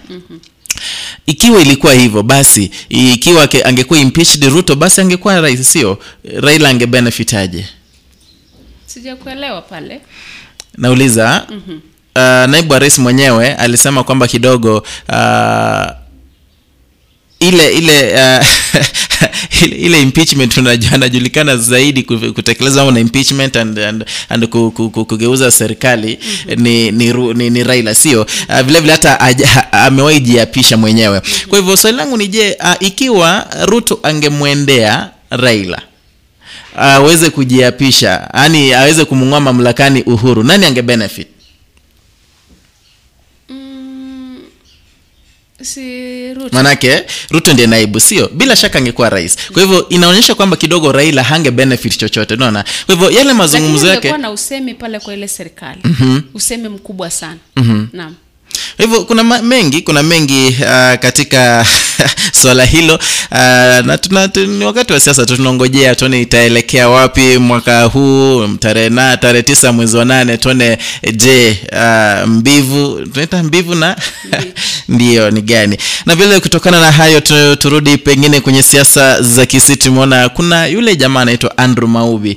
Andrew Maubi katika eneo bunge la Kitutu Chache South, alikuwa katika chama cha UDA, na tumeona kwamba wakati anaitwa Echate nani yule Mainga aliweza kuingia UDA, walikuwa pale na Andrew Maubi, wakati anaekewa ile kofia kuonyesha kwamba ameingia UDA, lakini yeye mwenyewe jana aliweza kujingoa, aliweza kujitoa kwenye chama cha UDA akaingia chama cha ODM. Na alizungumza na alitoa ujumbe wake akisema kwamba kidogo ameweza kutazama, ameweza kutegea for the ground, amejua kwamba kidogo watu wake wanamwama, supporters wake wanamwambia kidogo aweze kuingia ODM. Kwa hivyo sijui itakuwaje, manake sasa pale tuliona anaitwa Anthony Kibagendi pia aliweza kutoka chama cha UDA akaingia ODM. Sasa hivi wamekiwa wawili. Sijui ni kipi ambacho wanajua ambacho hatujui kuhusiana na kutoka UDA kwenda chama ama umoja wa Azimio la Umoja ODM na kadhalika. Sijui wanafununu gani kuhusiana na mambo yatakavyotendeka, lakini tukizungumzia kule kutoka kwa chama na kuingia kwa vyama vingine kulitamatika Jumamosi usiku. Na watu wengi sana tulishuhudia kwamba walihama, especially wakaingia Azimio la Umoja. Nikiangalia baadhi ya wale ambao waliingia Azimio la Umoja kutoka kule Western Kenya, nikizungumzia tu swala hilo wabunge wengi walitoka wakaingia Azimio la Umoja. Sasa najiuliza, naibu rais William Ruto atabenefit aje kutokana na Musele na Wetangula kuwa ndani ya Kenya Kwanza? Ata benefit aje? Well, it is benefiting. Ndio, lakini ukiangalia sasa the wave ya kule magharibi mwa Kenya imeelekea Azimio sana. Kwa hivyo najiuliza tu, ndio alibag wale watu wawili, lakini their supporters, the ground people wameondoka, wameingia vyama vingine. Zile namba zinaendelea kuongezeka kama kudidimia. Unajua Western initially ilikuwa ngome ya ODM, sio? Kutokana na uchaguzi ambazo zimefanyika hapa nyuma, tunaona kwamba kidogo kutoka pale maeneo ya magharibi Raila Odinga alikuwa anajizolea kura nyingi zaidi, unaona. Kwa hivyo kukuwa na Msale na Wetangula kidogo ilikuwa ni ile step aliyoichukua ili kidogo aweze kuona kama anaweza kuchukua some of the votes from the Western region, unaona. Kwa hivyo kidogo hata zile atakazozipata pengine ndio hivyo tunasema kidogo yeye mwenyewe ataridhika nazo, pengine nisemeje, manake bado naona kwamba ile wewe haijabadilika kutoka pale maeneo ya Western. Basi tukirudi ama tukirejelea swala hili la Andrew Maubi na Anthony Kibagendi kuwa wote wako ODM na wanawania kiti cha ubunge. Huenda akapoteza huyu Andrew Maubiama Kibagendi kwa sababu it means mmoja wao ndiye atapewa tiketi. Labda watapewa moja, especially moja kwa moja. Kwa hivyo sijui labda labda angeama kutoka chama kile aingie kama ni DAPK Kenya ama chama kingine ambacho kiko Azimio, ndipo awanie kile kiti moja kwa moja kutoka Azimio. Kwa sababu akiingia ODM bado inamaanisha kwamba nomination itafanywa. One of them has to be the flag bearer. Kwa hivyo who is who? Pengine wataonana debeni. Debeni tena. Sio, ndio kwa nominations. Na iwapo atapewa direct ticket, tuseme Anthony Kibagende amepewa direct ticket ama Andrew amepewa direct ticket, huyo mwingine ataserve nini? Kwa sababu niliangalia nikipita kwenda daraja 2 pale, kuna ile poster kubwa sana ya Anthony Kibagende iko pale, sijaona ya Andrew Mobi. Kumaanisha kwamba huenda akapatiwa direct ticket ama bado ataenda tu ile nomination. Lakini vile vile unajua wamesema kwamba hakutakuwa na direct tickets, kwamba watu wataenda debate on the primaries ama nominations, waweze kuchagua, watu wenyewe wachague nani atakuwa atapewa ile tikiti pengine ya ODM. Kuna wengine ambao wamepatiwa direct tickets. Ndio, kama una muaniaji ama una competitor. Unajua kama Anthony Kibagende pengine Kitutu cha South, kuna waniaji wangapi kutoka chama cha ODM? Sina uhakika pale. Ikiwa alikuwa ni Anthony Kibagende mwenyewe basi angepewa pengine dere, manaka hana mwingine anawania. Unajua sasa hivi wamekuwa wawili, pengine kuna mwingine pengine tena ambaye sijamjua mimi. Lakini ikiwa ni hivyo bado itakuwa kwamba wataingia kwenye nominations na atakayechaguliwa ndo huyo. Lakini vile vile naona kidogo inaenda kukua gumu kwa wengine kidogo sana, kwa sababu kuna wale, but that's why most people walienda independent. Kama Ngirishi pale. Ngirishi aliondoka UDA kuingia chama chochote, akasema atawania kiti cha ugavana wa Kirinyaga pale as an independent candidate. Akizungumza mambo mengi sana kuhusiana na UDA, lakini hayo tutazungumzia baadaye. Ndipo sana sema wale ambao labda wamehama kutoka kwenye vyama tofauti na kuingia kwenye vyama ambavyo vipo kwenye Azimio la Umoja, nadhani they've been promised something. Kwa sababu ndio unaona umetoka umeingia kwa chama fulani and you know you may not win. Kuna mwingine akona supporters wengi zaidi. Inamaanisha kwamba umezungumziwa. Umeambiwa kwamba wewe ingia wherever unaingia, bora ukwenda under Azimio au under Kenya Kwanza, ili after election Kenya Kwanza ama Azimio ikichukua uongozi, then we'll sort you out. Kwa hivyo I think it's all about interest. Tumezungumza haya mara kadhaa. Utapata nini kutokana na yule ambaye unamuunga mkono? Naam. Kwa hivyo tungojee tu, lakini naona kidogo itakuwa ni kivumbi pale South, Kitutu cha South. Ndio itakuwa kivumbi. Tungoje tu tuone mwanzo nani atachukua ile tikiti ya ODM ambayo inawania. Na by the way, unajua uliuliza swali kwamba mbona Momoso hapa Kisii, hizi sehemu za Kisii unajua inaaminika kwamba ODM, watu wameikubali ODM zaidi. Na vile vile kuna ile jambo ambalo hatuwezi shy away from like tuko na party effect katika the uchaguzi wote ule. Kuna watu wanachaguliwa kulingana na chama. Na ukiangalia Kisii miaka ya nyuma, sasa hivi ndo sijui itakuwaje. Lakini angalia vizuri utagundua kwamba kitambo kidogo watu walikuwa, ama si kitambo kidogo, katika chaguzi ambazo zimepita the party effect ilikuwa ina come in so much, ambapo Masi anachaguliwa manake alikuwa chama fulani, manake alikuwa chama cha ODM. Unaona ule kiongozi ambaye pengine angekuwa kiongozi mzuri, manake alikuwa pengine na manifesto mazuri kweli na ni mchapakazi, ungundua kwamba hapatiwi kiti ila machaguliwa kwa sababu pengine alikuwa kwenye chama fulani. Kwa hivyo ndo maana wanaona kwamba kidogo chama cha ODM kimekuwa kikitamba zaidi. Kwa maana yangu tu kimekuwa kikitamba zaidi, kimekuwa kikichukua uongozi aswa eneo la Kisii, mbali na ngaje vyama vingine ndio vilikuwa vinachukua uongozi, lakini ODM ni sana. Kwa hivyo pengine ndo maana wengine wanatoka UDA wakiingia ODM haswa katika kaunti ya Kisii, ili kwa unajua is all about interest yenye umesema. Unaangalia ground, ukigundua kwamba many people are urging you to join maybe a particular party and pengine defect from your party yenye huko, you will definitely do that, manake you need the votes. I think swala, I think for me it's my opinion na sijui the reason as to labda wengi wana defect to ODM and stuff ni ili in case Azimio la Umoja iwe ndo ina run serikali, ODM iwe na the majority. kama wale wabunge, magovernors watakuwa wanashinda vile viti, wawe ndio majority, so that they influence any and every decision ambayo inafanyika, labda ni bungeni, labda ni kwenye baraza la magavana, labda ni kwenye mabunge ya county na mambo kama hayo. Kwa hivyo I think hata kama wanatoka wakiingia ODM wengi, wanatoka wakiingia ODM wengi, wanatoka wakiingia wapi, I think they want to control the government and the parliament and the council of governors and staff, in case wengi ambao ni magavana, wabunge, ma MCA watoke kwenye chama cha ODM ama Azimio la Umoja.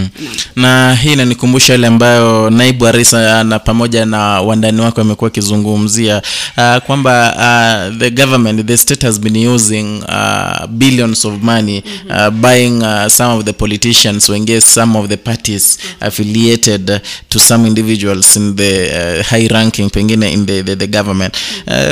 Pengine unawezaje zungumzia?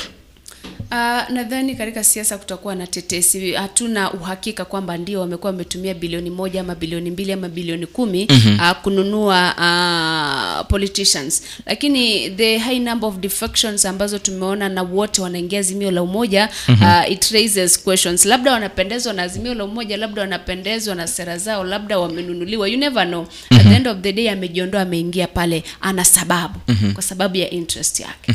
Unajua hasa kutoka eneo la Mount Kenya kulikuwa na watu wengi zaidi ama wabunge wengi ama aspirants wengi zaidi kwenye chama cha UDA, lakini sasa hivi tumeona kwamba wengi wamekuwa kitoka, wengi wamekuwa kiingia chama cha Jubilee pamoja na chama cha ODM, pengine ambayo imeonyesha kwamba ile influx of most aspirants to Jubilee party, ndio maana pengine wana UDA pengine wanasema kidogo there's been watu wamekuwa kilipwa hela, ingawaje pia kuna some of the politicians wanasema kwamba mimi siwezi nunuliwa, hata mnitumia pesa ngapi mimi siwezi, unaona.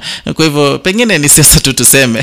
So in short, they know that some people are given money to join a particular political parties.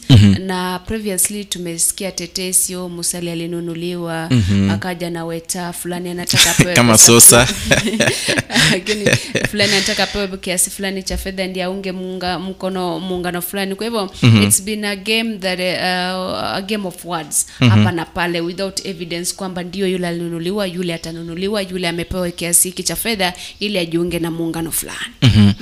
Na pengine naomba tuweze kuenda kwenye break kidogo, baadaye tutarejea hapa ili niweze kukujuza ama tuweze kukujuza kuhusiana na uzaji wa figo. Kuna jamaa anataka kuuza figo kwa shilingi milioni 5.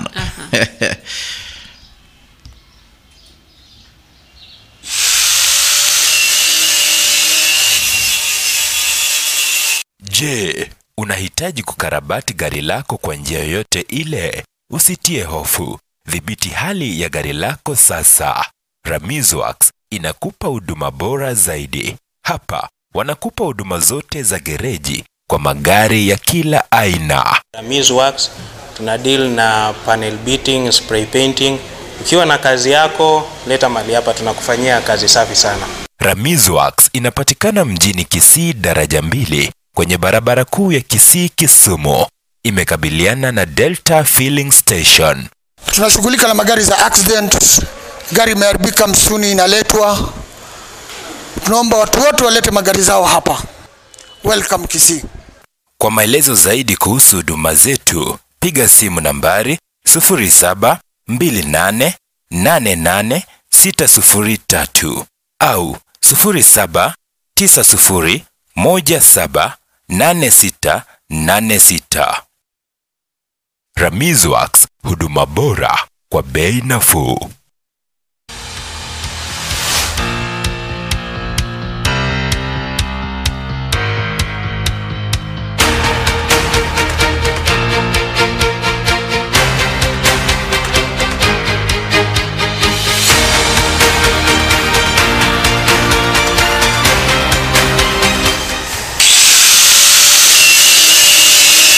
Right.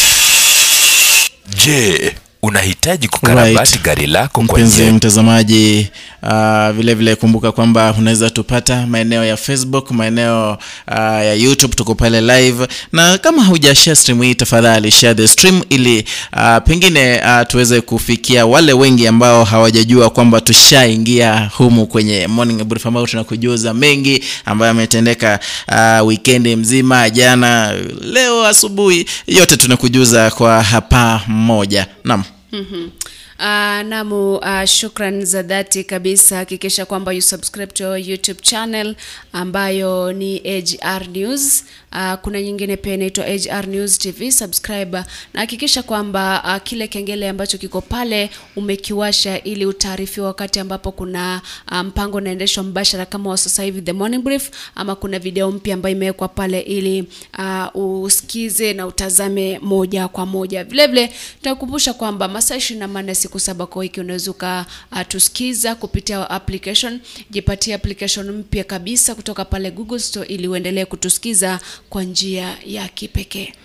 Na mpenzi mtazamaji, kuna pasta mmoja ambaye alisema kwamba kidogo atauza kidney yake, na amesema kwamba kidogo atauza ile kidney kwa shilingi 5,000,000 ili kidogo aweze kusalvage shule yake ambayo inaitwa Children's of Africa Hope Mission, ambayo sasa hivi is on the hammer of the auctioneers ambao wanataka pengine kui-auction. Naam. Naona kuna jambo la kuzungumzia hadi umenikatiza.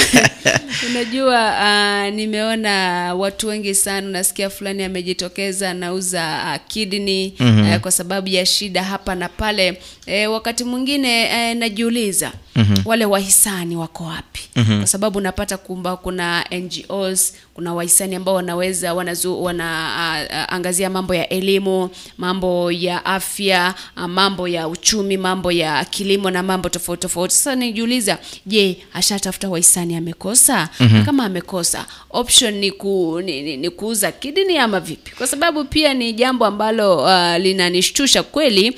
Mtu anaweza kasurvive na kidney moja, lakini kuja kufikia wakati ambapo unataka kuuza kidney yako, it means you're desperate to salvage a situation. Naam.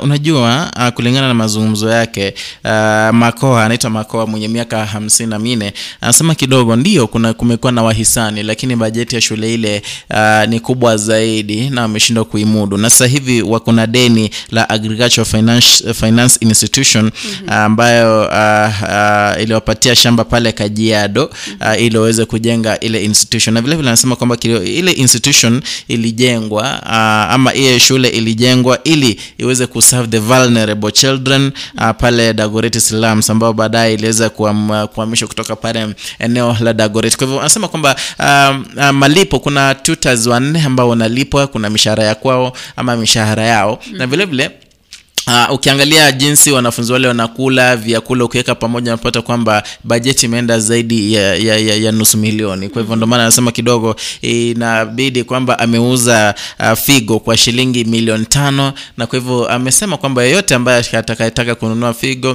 pengine nchini, pengine India, yuko rada. Sasa najiuliza pia, shule ni ya kibinafsi ama ni ya serikali? Ni shule ya kibinafsi. Ni yeye amejenga, imejengwa na NGO.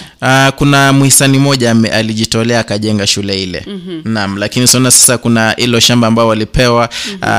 Kwa hivyo walipewa miezi 3 ili waweze kukamilisha malipo yale, lakini bado hayajakamilika. Maana anasema kidogo ili kusalvage shule ile, kusaidia wale vulnerable pupils ambao sasa hivi wanaelekea 200, inaona ni vyema tuuze his kidney. Ni shule ya msingi. Naam. Nadhani before tufikie mahali ambapo anauza ama anataka usaidizi, amekuwa kimanage aje zile fedha ambazo anapata. Kwa sababu najua huenda amekuwa akipata usaidizi kutoka kwa mashirika tofauti tofauti. Amekuwa akizimanage aje. Unapata kumekuwa na visa vingi vya mashule ambayo yamejengwa na wahisani ambayo yameanza kuporomoka kwa sababu ya mismanagement of funds.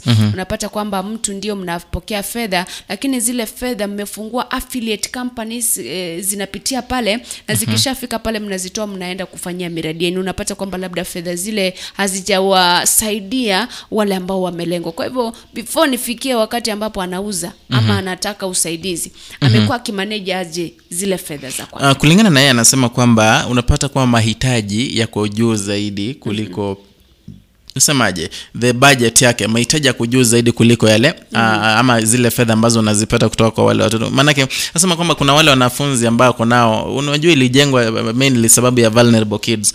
Na those vulnerable kids kidogo hawamudu kulipa vyema zaidi ili aweze pengine kugharamia mahitaji yao ya chakula na kulipa wale walimu. Naweza quote Elias anasema kwamba currently in the account I can say the school has a balance of almost zero. The school raises funds from well wishers by making appeals. In a term of salaries and food, we normally spend close to 500,000. Most people are not able to raise the money and school runs in arrears. Na vile kuna mahali alikuwa akisema kuna ndio hapa anasema kwamba we look for people who can support the vulnerable students, but those who are able can pay their school fees to help in running the school. We have one well wisher who constructed the school. Kwa hivyo kuna wengine bado wanaendelea kuingiza mikono lakini bado haijasaidia. Ndo sababu anasema kwamba kidogo anaona vyema tu akauze figo. Unajua pia Kenya imekuwa na let me say muonekano hasi, negative image kuhusiana na shule, labda mashirika ambayo yanaanzisha shule ama vituo vya afya wamekuwa wakijitokeza wakiteta kwamba zile fedha zinatumikwa kwa njia ambayo isiyo. Kwa hivyo nadhani kwamba pia wahisani labda ni kutoka mataifa mengine kujitokeza itakuwa vigumu kidogo kwa sababu ya ile negative image ambayo imekuwa constructed na baadhi ya shule, vituo vya afya na mashirika mengine ambayo yamekuwa yakipokea fedha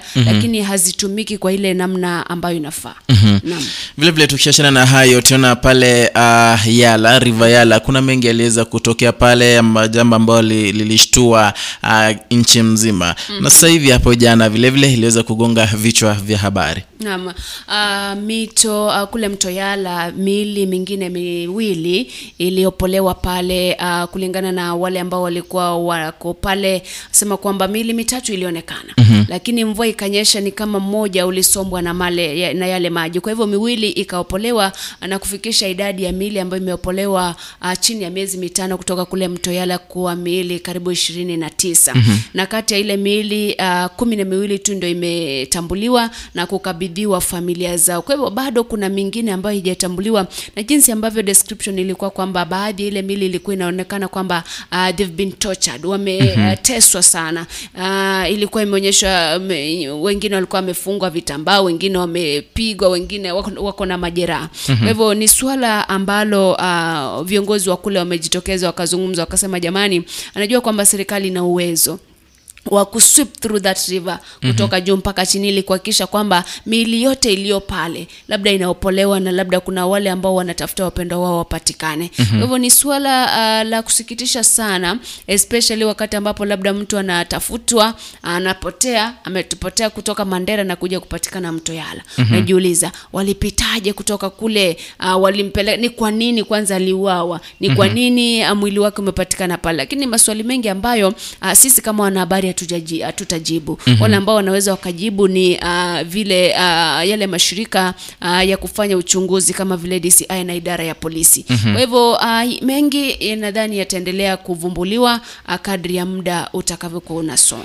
Naam, tukiachana na hayo vile vile Moses Kuria ambaye ni mwandani wake William Ruto ambaye akikuwa akitembea naye zaidi kwenye eneo la Mlima Kenya ameweza kumongelesha naye wania kiti cha women representative pale Kirinyaga. Kunradhi, naye wania kiti cha ugavana pale Kirinyaga anaitwa Wangui Ngirishi. Kulingana maneno yake Moses Kuria alisema kwamba to my very good friend Wangui Ngirishi, listen to your people, they decided long time ago, do not be misled to commit political suicide. Na unajua the last time tuliona Moses Kuria aliongelesha Martha Karua hivyo kwenye mtandao wake kama account yake, baadaye tuna Martha Karua ameelekea Azimio. Sijui ujumbe huu kwa Wangui Ngirishi pia anaelekea Azimio ama ni aje, ingawaje mwenyewe amekuwa akijitetea akisema kwamba yeye ni independent mpaka mwisho. Nadhani kwa sasa hivi kwa independent unless muda wa kuhama vyama uongezwe. kwa sababu ulishakamilika, yale makataa yalishakamilika. Kwa hivyo nadhani kwa sasa hivi ni akae pale independent, kama anawania ugavana awanie, akibadilisha akitaka kuwania women rep awanie, lakini bado atawania ugavana. Kwa hivyo kivyangu nitasema kwamba aliyoyasema hayana mashiko kwa sasa kwa sababu muda umeyoyoma. No, ujue kuna wakati ama ilikuwa jana majuzi, Moses Kuria alikuwa analalamika kwamba the state imeweza kutoa order kwamba kidogo waweze kuwapatia muda kidogo ili waweze kuingiza some of the aspirants wanataka kuingiza pale, kuwachomoa kutoka vyama vingine. Sijui itakuwaje, lakini kwamba muda ulishapita. Na vile tuna Wangu Ngirisha aliweza kumjibu, na ujumbe wake enda kidogo pengine utanisaidia kufafanua, na nitausoma sema kwamba it's very clear that Governor acha nianze juu pale. So thank you Moses Kuria for the advice. However, from the observation it seems like Kiambu shall have 5 governors duly elected on 9th day of August 2022. It is very clear that Governor Kabogo, Nyoro, you and I are playing chess while your other 3 competitors are playing football. 2 of them shall have to be taken for first aid pretty soon. Nadhani nomination ya Kiambu imefanyika kweli. Nomination itafanyika tarehe mwezi Aprili. Ingefanyika Kiambu peke yake kweli. Ngoja, unajua nakumbuka wakati ambapo nakumbuka ile swala la Kakamega ambapo wamekubaliana fulani awanie ugavana, fulani awanie useneta. Kwa hivyo pale Kiambu pia kutakuwa na kizungumkuti kidogo kuchagua yule ambaye atawania kiti cha ugavana. Lakini I know they will reach a consensus at the end of the day. Kuna yule atasikia vizuri, kuna yule atasikia kwamba ameonewa. Hao ndio watafanywa first aid kulingana na Wangu Ngirishi. Ndio, lakini hawatafanywa first aid. Ni kwamba anaitwa Mandago nasema usiweke siasa kwa roho, na politicians they know that. Kwa hivyo they know at the end of the day one person has to be the flag bearer. The rest watajua vile watajipanga. Na sijui, unajua tushaongelea jambo hili aswa pale Kiambu. Kuna magavana wengi zaidi wanaenda kuwania kiti hiki cha ugavana na wameingia Kenya Kwanza. Itakuwaje? Tunajua vyema zaidi, unajua jinsi wako wengi ndio itambenefit William Ruto pakubwa, manake watakuwa wanaeneza ile gospel ya Kenya Kwanza, gospel ya Ruto for president, unaona. Lakini wao wenyewe kidogo sijui kama itawafaidi, manake sijui itakuwaje. Ni kumbuka ni watano. Ni watano ndio. Kuna Kabogo, kuna Ferdinand Waititu, kuna Moses Kuria. Ngoja kwanza Waititu wachana naye kwa sababu hajakuwa cleared. Already hajakuwa cleared na EACC or whatever. Kwa hivyo tutoke Waititu pale. Kuna Kuria, kuna Kabogo. Kuna nani tena? Hao ndio wanawania kutoka chama cha pengine niseme tu Kenya Kwanza kwa jumla. Wawili tu. Sasa Ferdinand Waititu yuko pale pia. Yeye nimemuondoa kwa sababu bado hajakuwa cleared. Until akue cleared, it's the only time naweza nikasema. Lakini hata tuseme tu ni wawili, unajua bado kuna ugumu pale. Ndio kunao, manake itakuwaje? Kabogo is so determined pia kukuwa the governor. Moses Kuria unajua ndio yule vile so determined kukuwa governor. Sijui itakuwaje. Sijui atafanya jinsi walivyofanya pale Kakamega, itakuwaje? Probably it might go that way ama waende to direct nomination lazima. Lakini najua kwamba nomination wakati mwingine haikuangi ina haki. Lakini I hope kwamba but at the end of the day I don't think pale Kiambu ataenda nomination, kwa sababu akienda nomination then people will be disgruntled. I think they'll have to talk amongst themselves. Wachague waseme kweli you are at a better position kumshinda yule mwenzetu wa Kenya wa ANC ama wa wapi. Kwa hivyo let me support you, you'll support me next time. Na sijui inakuaje, nimeona some of the aspirants wakinyosha kidole cha lawama haswa kwenye chama cha UDA cha UDA. Wamekuwa kinyosha kidole cha lawama zaidi. Kuna nasema kwamba kuna discrimination, kuna mistreatment pale kwenye chama kile cha UDA, lakini sijui. Manake hata Wangu Ngirishi mwenyewe alisema kwamba ingawaje yeye pamoja na bwanake Andrew Ngirishi waliweza kuuza nyumba ya dhamana zaidi, wakaweza kupam millions kuhakikisha kwamba UDA was so popular pale Kirinyaga, lakini baadaye wakaweza kumbetray, wakaanza kusupport her competitor Anne Waiguru. Kwa hivyo sijui inakuaje. Yeye ni mmoja ambaye amezungumza yale. Bado kuna wengi wameshazungumza kwamba pale UDA pengine wameweza kutoka pale. Vile ni kama yale Magara aliweza kuzungumza. Wengi ambao wametoka pale UDA amekuwa akisema kwamba there is mistreatment na vile hakuna democracy pale kwenye chama cha UDA. Nadhani a race is not a race until until there is another competitor. Kwa hivyo ukipata kwamba kuna sitting governor, wewe umejitokeza ndio umeingia pale unatafuta ugavana, the sitting governor aingie pale, who do you think is gonna have say kwa siasa za pale mahali ambapo unawania kiti? Na then yule mtu ambaye amekalia kile kiti na umaarufu wake atazungumzia na zile powers zake. Na I think probably Waiguru asingeingia UDA.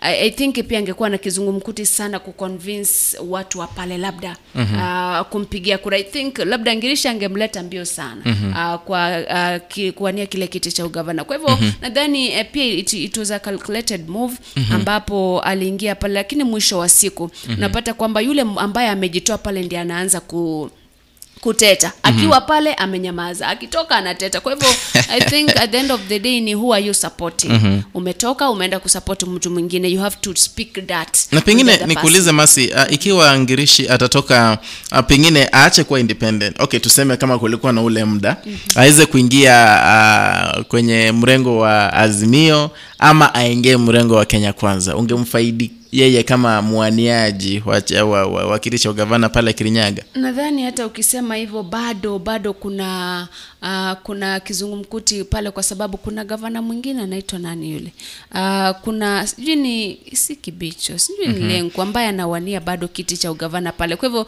bado usipozungumzia tu Ngirishi na Waiguru bado kuna mlima pale.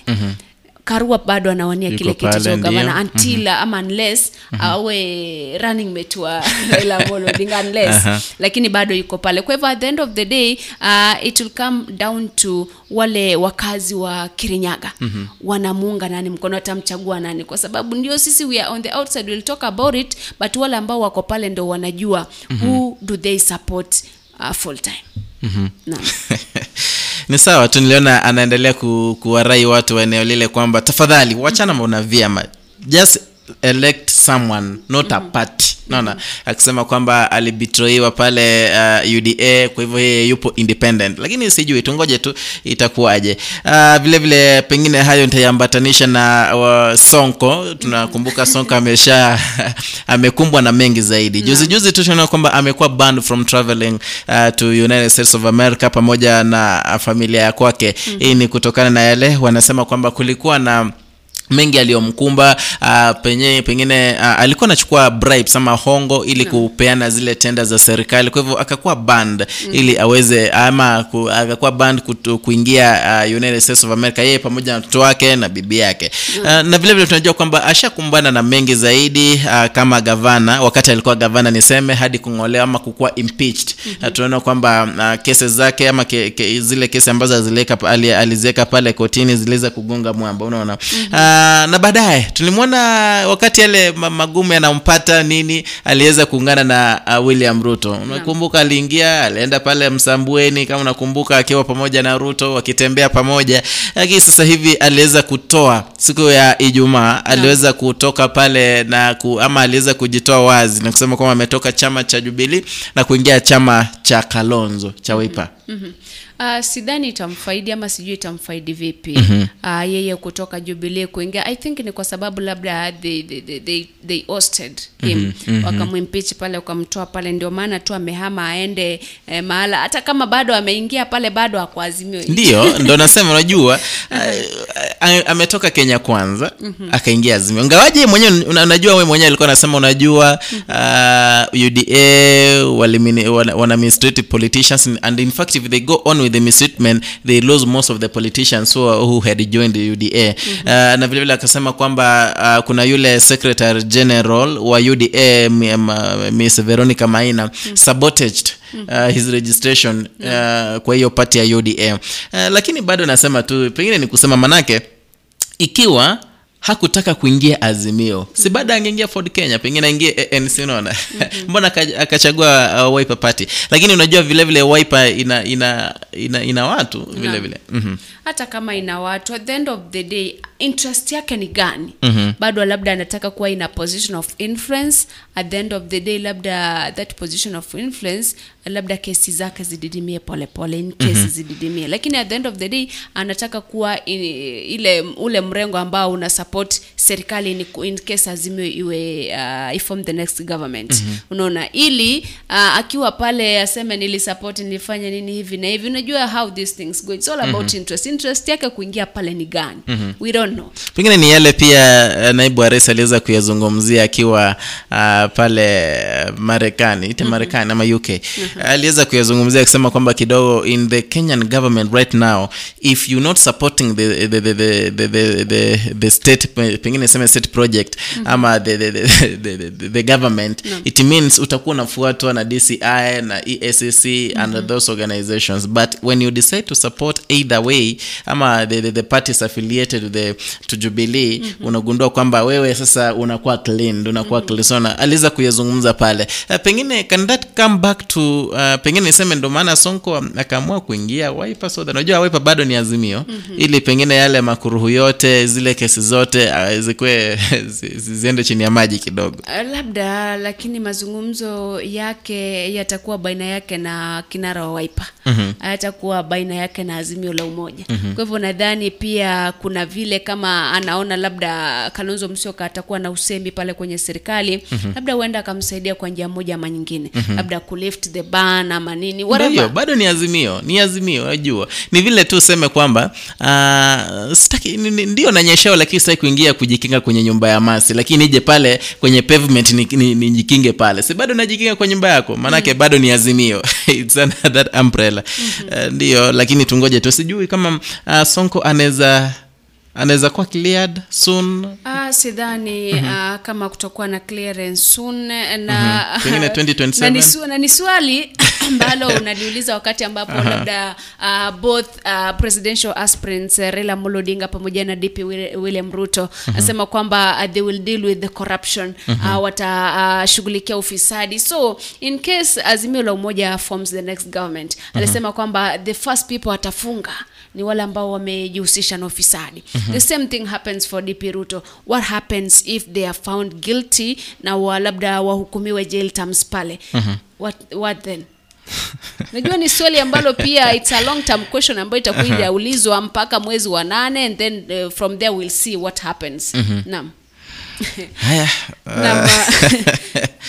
Na muda na yoma zaidi, dakika ni 20 zimesalia tuweze kungoka hapa. Tutakimbia kwenye break kidogo, alafu tukirejea hapa kuna mawili matatu yaangazia, kisha tuweze kukaribisha kipindi kingine tena.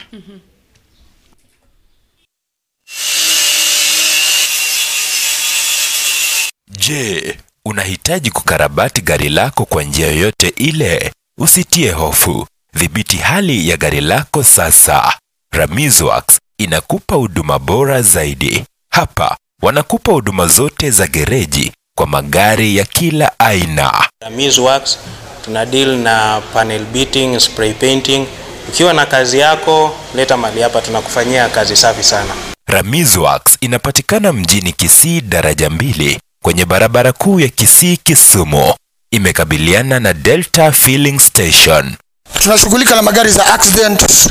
Gari imeharibika msuni inaletwa. Tunaomba watu wote walete magari zao hapa. Welcome Kisii. Kwa maelezo zaidi kuhusu huduma zetu, piga simu nambari 0728888603 au 0790178686. Ramizworks, huduma bora kwa bei nafuu.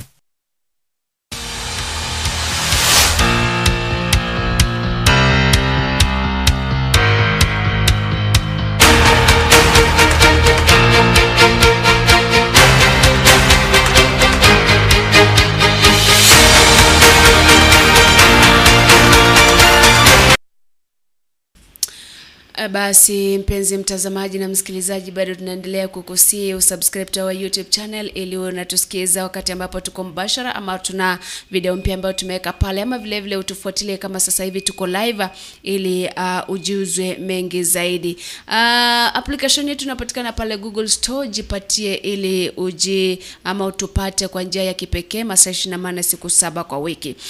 Nikiingilia pale kwenye taarifa za kimataifa, kule Afghanistan Unajua kwamba kule Afghanistan serikali ilipinduliwa na Taliban wakachukua uongozi wa serikali ile. Sasa hivi they have banned, yani wamefanya nini?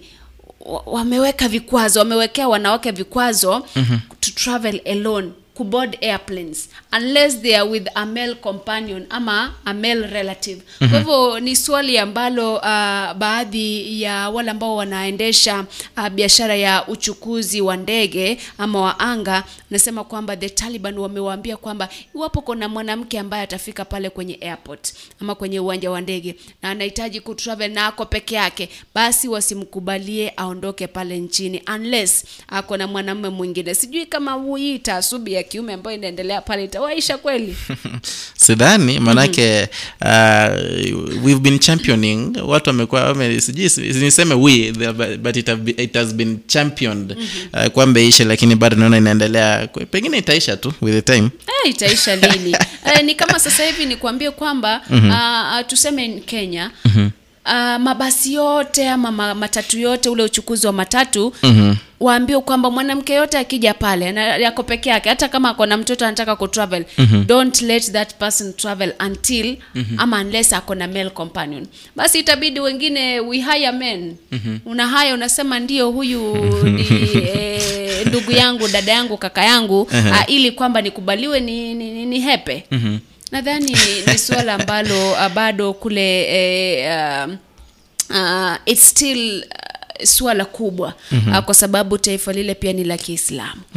Na tunajua kwamba kuna sheria tofauti kuhusiana na ile dini ya Kiislamu. Kwa hivyo kivyao nadhani labda wataona ni vyema. Na kumbuka kwamba kuna baadhi ya wanawake ambao wako na kazi kubwa pale ambao walikuwa wamesimamishwa wakati ambapo serikali ilipinduliwa until further notice. Unaambiwa kwamba kama wewe ni daktari na wewe ni mwanamke usiende basi kuguza watu until umekubaliwa. Kwa hivyo ni swala ambalo labda mataifa ya kule ughaibuni yanafaa kuingilia kati ili kuhakikisha kwamba labda zile rights za women zinakuwa respected. Tukiachana na hilo, kabla hujazungumzia ile ambalo uko nalo pale bado internationally, kuna huyu actor ambaye anaitwa Will Smith. Will Smith alishinda Oscar as best actor kwa movie fulani ambayo inaitwa kama King somebody pale kwenye Oscar, na akiwa pale ndani ni jambo ambalo limetrend sana on Twitter. He assaulted another person ambaye anaitwa Chris Rock pale kwa stage, akampiga kofi. Na watu wengi wamejitokeza pale wanasema mbona mnamruhusu aendelee kukaa pale kwa sababu amempiga yule ambaye alikuwa anazungumza pale. Walirushiana sasa sana cheche za matusi, lakini mwisho wa siku hakuondolewa pale, alibaki pale. At the end of the day yeye ndiye alikuwa amewin the best actor and Oscar award. Kwa hivyo ni swala ambalo limezua mjadala pale kwenye Twitter, akisema kwamba ni kwa nini aliachiliwa aendelee kukaa pale kwa baada ya kufanya kumvamia yule mwenzake. Naam, pengine nimalizie hili, lazima ningelizungumzia, ilikuwa nimalizie lakini pengine kujuza tu chama cha ODM kimesema kwamba kitenda kuregesha zile nomination fees kwa wale wawaniaji viti mbalimbali, haswa katika maeneo yale ambao watapatiana direct tickets. Naam. Kwa hivyo mahali ambapo kuna direct tickets they'll be refunding nomination fees kwa wale ambao watashindwa. Kama watashindwa. Kama kuna watu 5 wanawania kiti cha ugavana, mmoja amepewa direct nomination. Kwa hivyo wale wengine ambao walikuwa wametoa watarudishwa pesa zao. Ndio, kama amepeana direct nomination, yani direct ticket, wale wengine watakuwa narudishwa fedha za kwao. Unajua kidogo pengine hapa naona kwamba sijini hii ni demokrasia ama manake wakati mwingine tunaona kwamba ODM was on the limelight wakati unapata kwamba direct tickets zimepeanwa ama nominations zinafanyika but they are bangled, unaona. Tunaenda ndio nomination, najua tu wenyewe mimi ndo nimeshinda lakini napata kuna vile kimeibiwa. Sasa sijui, do we call this one democracy? Democracy comes in various phases. So sijui kwa wale ambao watakuwa wameshindwa watasema hakuja kuwa na demokrasia. Lakini ni kukubaliana. Kama mmoja amepewa direct nomination basi inamaanisha kwamba they have agreed. Haitakuwa kwamba hawajazungumza na wale wengine. Inamaanisha wamezungumza pamoja na wamekubaliana kumuunga fulani mkono. Na kuna mengi hatujazungumzia na muda unayoma, pengine tuangazie kidogo tu yale yaliyotokea pale Kakamega, ambapo William Ruto aliweza kuongelesha Cleophas Malala pamoja na Boni Halwale. Kisha Boni Halwale akaweza kuwithdraw, akamwambia aweze kusoga chini kidogo aweze kuwania kiti cha useneta. Unaweza jezungumza kuhusu yale yaliibua hisia tofauti sana, hisia tofauti mtandaoni. The day Senator Boni Halwale alikubali akasema kweli tumekubaliana fulani awanie ugavana, mimi nitawania useneta. Probably ndani yake it doesn't feel okay. Lakini at the for national whatever, for national TV and kuonyesha kwamba UDA iko pamoja ama wale wako pamoja, he had to say that. And I think walikaa kwenye kikao cha muda mrefu sana kuhakikisha kwamba labda they are trying to kuondoa ile kwenda kwenye nomination. Kwa sababu labda ingefika pale then mmoja ashinde mwingine asishinde, hapo sasa kungekuwa na mvutano, mimi niliibiwa ama mimi fulani alionewa, mimi nikaonewa hivi na hivi. Kwa hivyo I think walifanya kitu kizuri, and I think it's the same thing ambacho wanafaa kufanya pale Kiambu. Ili at least waweze kuwa nao wote, unaona. Lakini unajua jambo gumu zaidi, I guess Halwale sacrifice a lot for UDA party. Manake si vyema ama si kawaida mtu yote kuacha jambo amekuwa kidream about, you know. I've been dreaming to be the governor, I've spent a lot, you know, in campaigns and whatever. And then my party leader aja niambie kidogo, you know, you should step down for someone mwenye alikuja baadaye. Nadhani unajua kuzungumza izungu, hatusemi kwamba just you step down, okay? I think they look at the supporters kwa basic, kwa aje ground, kwa aje iko vipi, interest zao ziko vipi, hizi za huyu ziko vipi. Na unasema kwamba labda wewe you can be elected senator again, but huyu labda akiingia useneta atakuwa elected. Acha tukue na senator na governor. No, wacha tukue na two positions in case washinde. Lakini inaona tofauti kidogo, manake unakumbuka Kileo amekuwa kilalama zaidi. Unakumbuka amekuwa kizungumza mengi zaidi kuhusiana ANC kupewa nini, kupewa deputy party leader nini, unaona. Lakini tangu mazungumzo yalikuwa Kileo amenyamaza sana, unaona. It's all about interest. Kwa kwamba kidogo huyu ni kumnyamazisha, pengine kwa maono yangu kumnyamazisha ili Boni Halwale akikubali aweze kukuwa senator, wote wakue kwenye UDA and then kukue na ile peace. Maana Kileo ndiye alikuwa anaongea sana. Ndio hivyo. By the way, wakati mwingine nasema kwamba ukiona mtu anazungumza sana, wewe chukua chakula mwekee kwa mdomo, aendelee kutafuna na mazungumzo yakiendelea. So utapata kwamba wakati mwingine amekubali, amefurahia, hata kuwa na mengi ya kuzungumza kwa sababu amepata kile ambacho alikuwa anahitaji.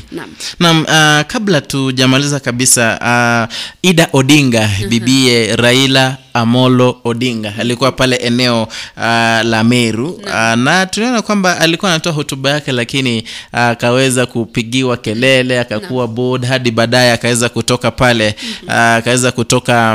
pale angrily, bila kupeana ujumbe wake ama kutoa speech yake. Manake it was sijui nisemaje. Unajua Meru ni county ya Kiraitu Murungi, na Kiraitu Murungi ameonyesha kwamba ana support Azimio la Umoja.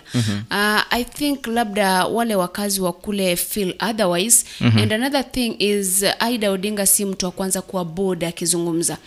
Viongozi tofauti tofauti wameenda maeneo tofauti tofauti, anajaribu kuzungumza, anaushautiwa, anaambiwa aweka chini pair fulani mic, mambo kama hayo. Kwa hivyo nadhani hata kama Kiraitu Murungi yako pale kwenye Azimio la Umoja, the place is still divided between Kenya Kwanza and Azimio la Umoja.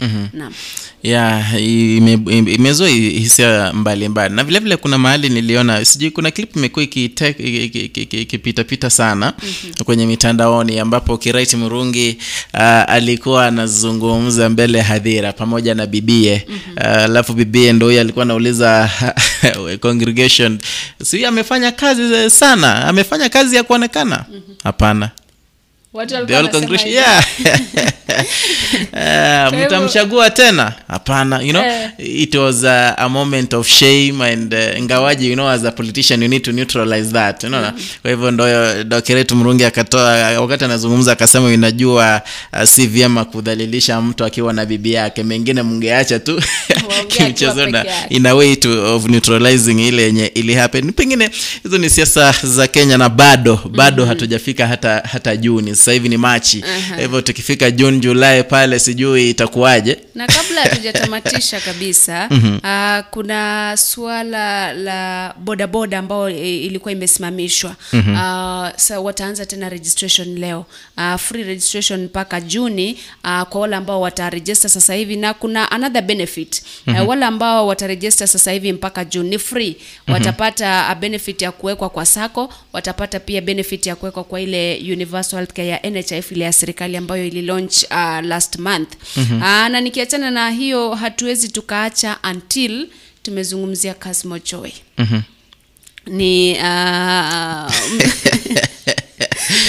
ni mtu mmoja ambaye previously nimekuwa nikisikiza sana zile clips ambazo alikuwa anazifanya na anaziweka hasa kwenye mtandao Facebook kama Twitter, ambao anazungumza uchafu sana, anazungumza mambo mengi ambayo ni machafu, na latest alikuwa amezungumza jambo ama mambo ya kumdhalilisha mamake Rais Uhuru Kenyatta, Mangina Kenyatta, jambo ambalo lilizua hisia tofauti kutokana na Wakenya. Sijui kama utalizungumzia swala hili, kwa sababu tuliona kwamba aliweza kufanya clip ya kuapologize baada ya kuambiwa afanye hivyo. Sijui niseme nini, manake the whole clip ni maneno machafu aliyozungumzia.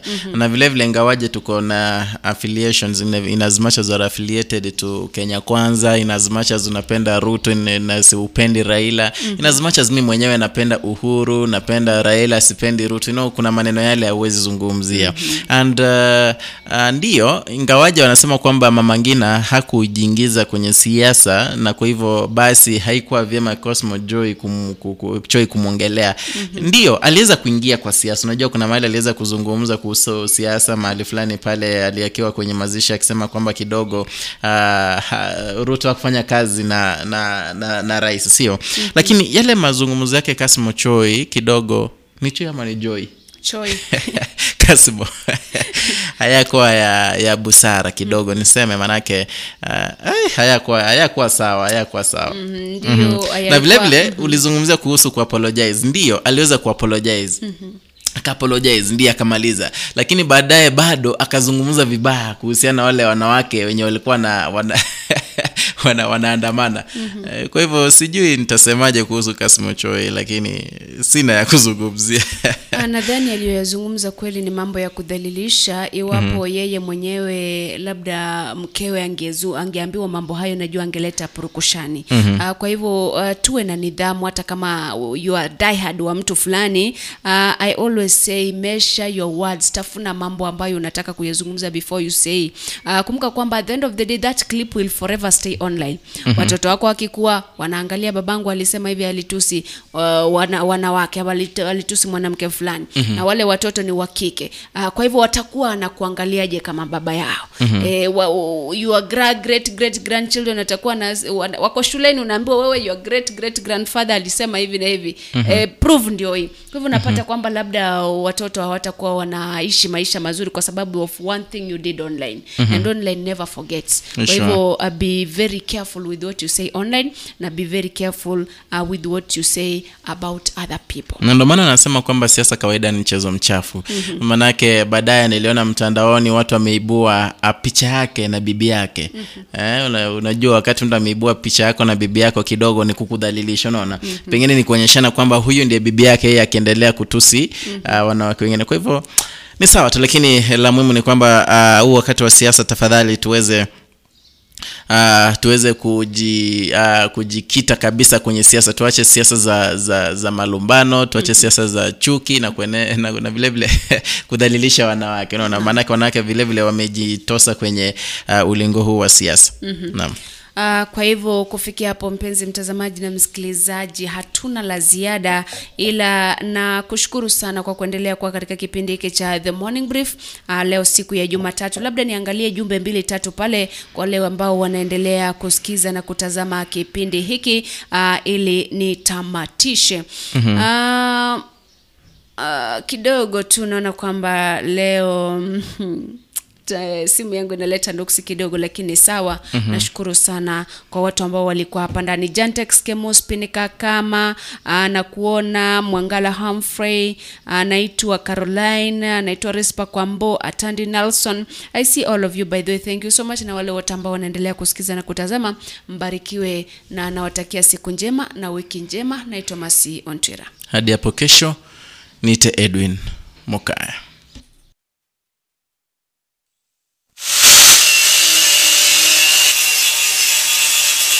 Je, unahitaji kukarabati gari lako kwa njia yoyote ile? Usitie hofu. Dhibiti hali ya gari lako sasa. Ramizworks inakupa huduma bora zaidi. Hapa wanakupa huduma zote za gereji kwa magari ya kila aina. Ramizworks tuna deal na panel beating, spray painting. Ukiwa na kazi yako, leta mali hapa, tunakufanyia kazi safi sana. Ramizworks inapatikana mjini Kisii daraja 2 kwenye barabara kuu ya Kisii Kisumu. Imekabiliana na Delta Filling Station. Tunashughulika na magari za accident. Gari imeharibika msuni inaletwa. Tunaomba watu wote walete magari zao hapa. Welcome Kisii.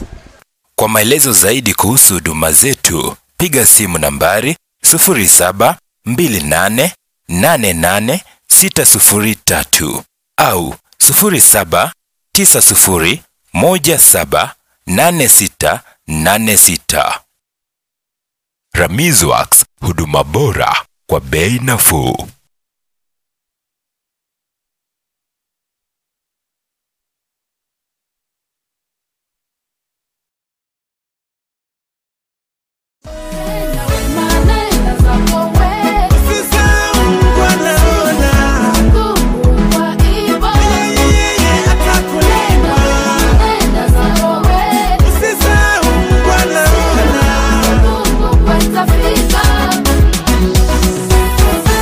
Umesomesha sana, wenye shida umesaidia wote, wenye njaa umewapa chakula, nguo zako umepeana zote, hakuna anayetambua haya ambayo umetenda kwote. Sasa naona inakupa wali na kuomba usijali, iye kuita naona yote, tabarikiwa na siku zote.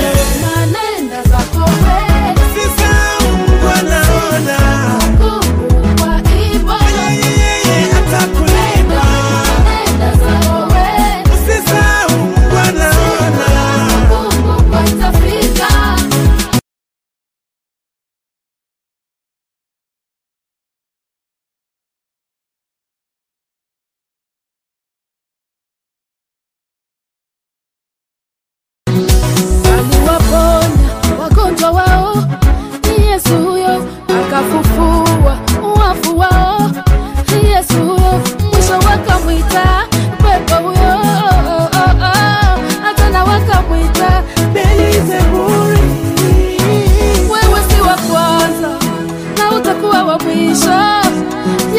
tukanwa sembuse mwanadamu.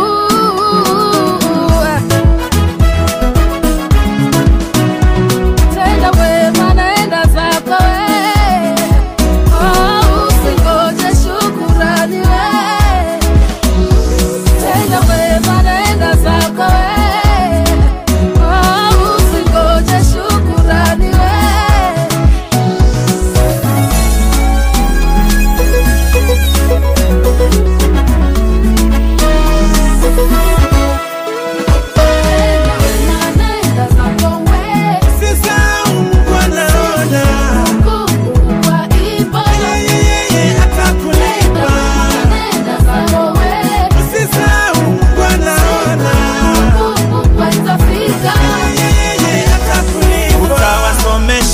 Wajue kizungu wa kutusi, utawalisha washibe wa kupige.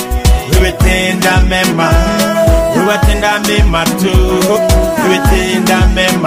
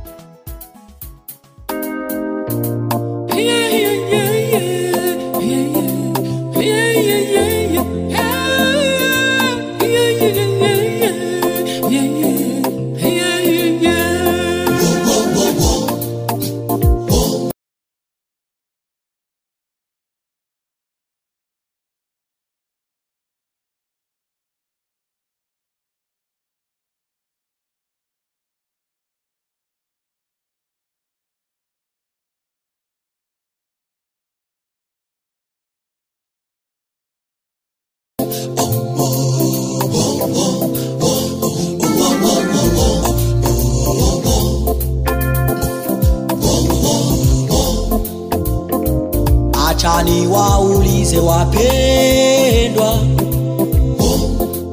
tunapofiwa na ndugu, mbona twalia ila twasahau? Duniani tuwasafiri, kwetu mbinguni hakuna machozi wala vifo vitakavyokuwepo. Nitapumzika,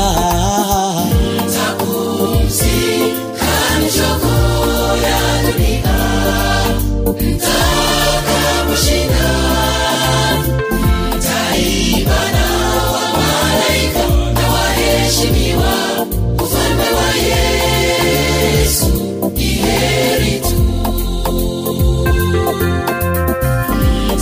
Nitapumzika michoko ya dunia, nitakaposhinda, nitaimba na wamalaika na waheshimiwa, ufalme wa Yesu ni heri tu.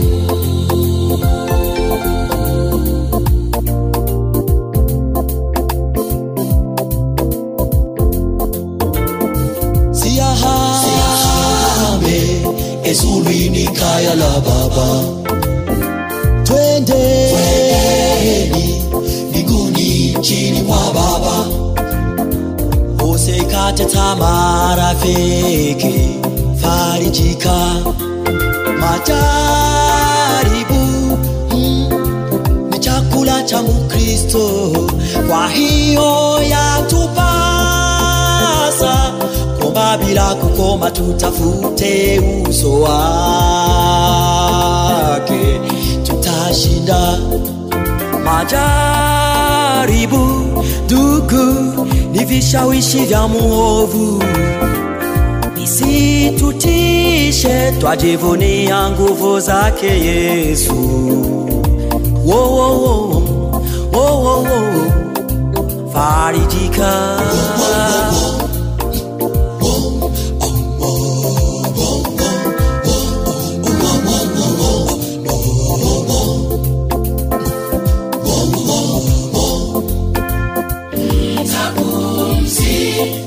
michoko ya dunia, nitakaposhinda, nitaimba na wamalaika na waheshimiwa, ufalme wa Yesu ni heri tu.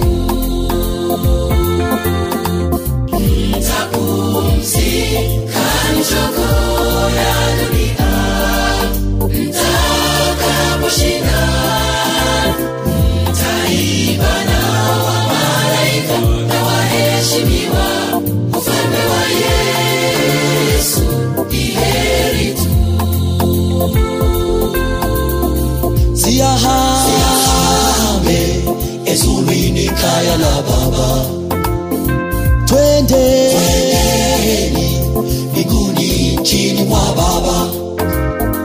Tumekombolewa mpendwa, usihofu, sababu Yesu yuwaja kutawala. Heri mtu yeyote aliye safi moyoni, huyo ndiye atakayeimba na waserafi na makerubi. Nitapumzika michoko ya dunia, nitakaposhinda, nitaimba nao, ufalme wa Bwana Yesu ni heri tu. Nitapumzika michoko ya dunia, nitakaposhinda, nitaimba nao, wamalaika na waheshimiwa, ufalme wa Yesu ni heri tu.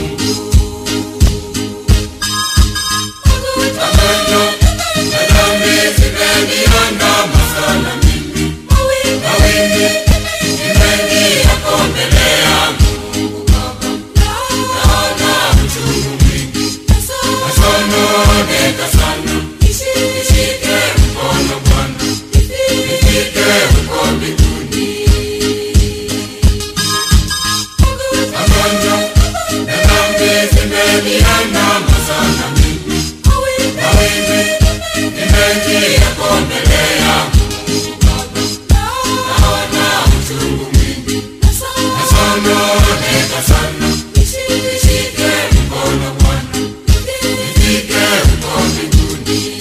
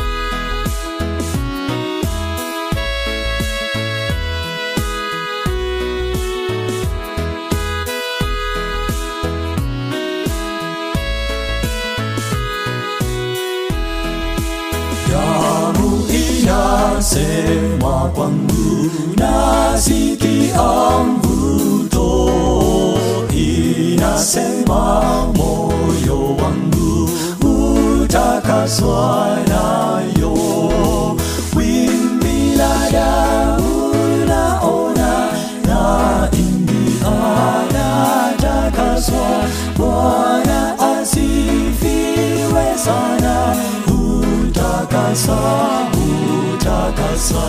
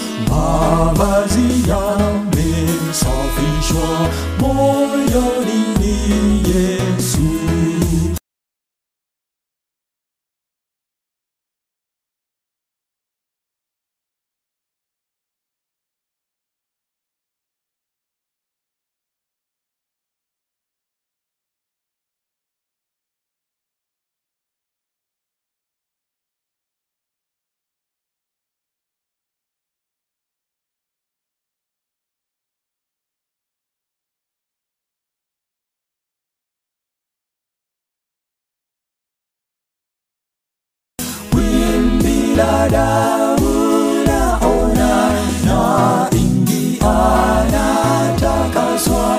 Bwana asifiwe sana. Utakasa, utakasa.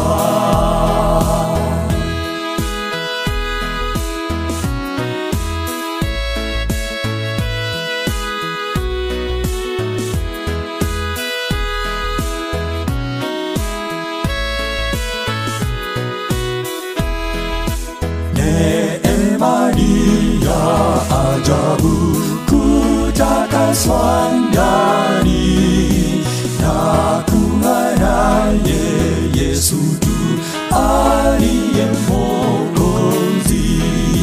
Wimbi la damu naona na ingia natakaswa. Bwana asifiwe sana. Utakasa, utakasa. Wimbi la damu naona na ingia natakaswa. Bwana asifiwe sana. Utakasa, utakasa.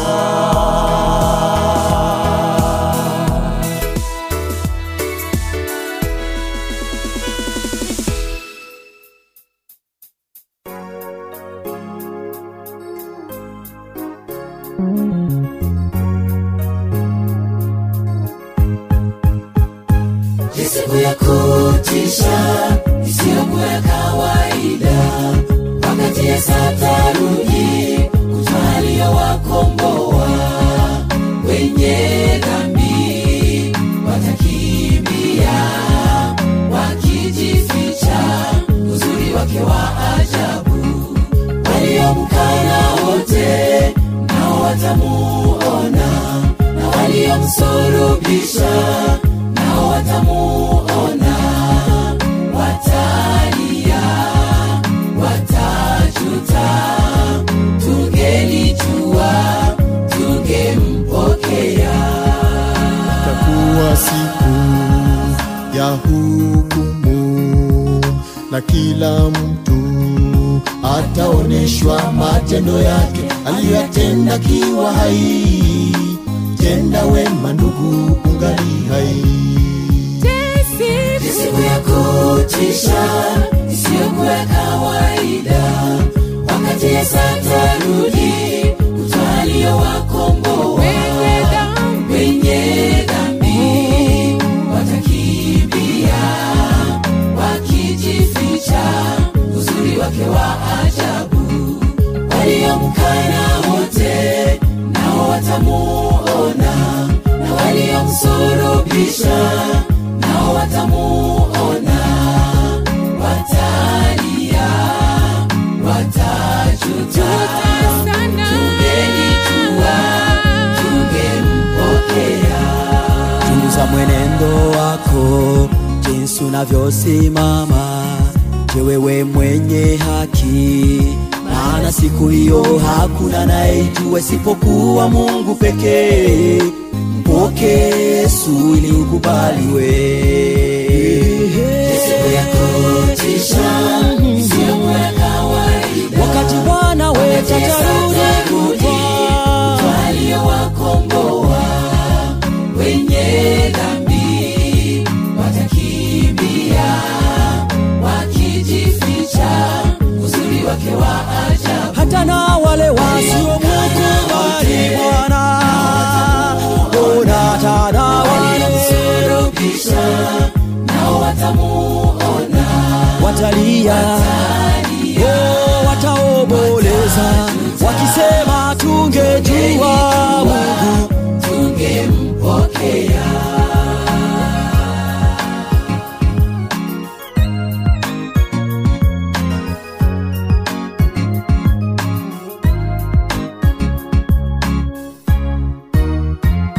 Itakuwa shangwe kubwa, furaha iliyoje, tukiona ndugu zetu walioiaga dunia. Tutaimba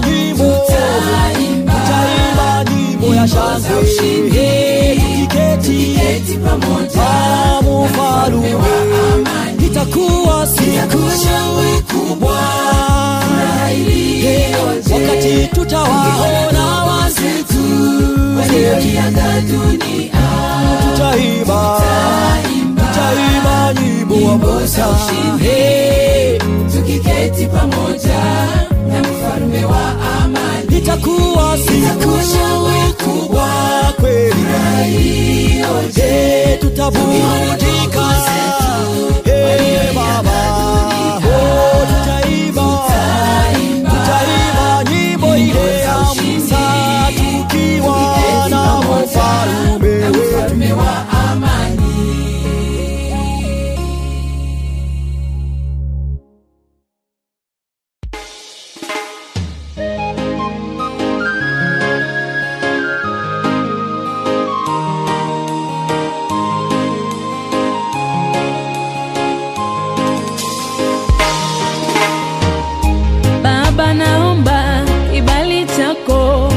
Kibali chako Yesu, naomba ushirika wako Masia, naomba kibali chako oh, kibali chako kwa uimbaji wangu, kibali chako kwa huduma yangu, nishikilie nisianguke Baba, natamani nikae na wewe maisha nie, ninapoimba uwepo wako ushuke Baba, nisiwe na kiburi ndani yangu, nitumie Baba kama dhabihu ya safi mbele zako, nitumie Yesu. Naona mbingu zikifunguka katika kuabudu, naona sifa zikitanda dunia yote, najitoa kama dhabihu, nitumie Baba.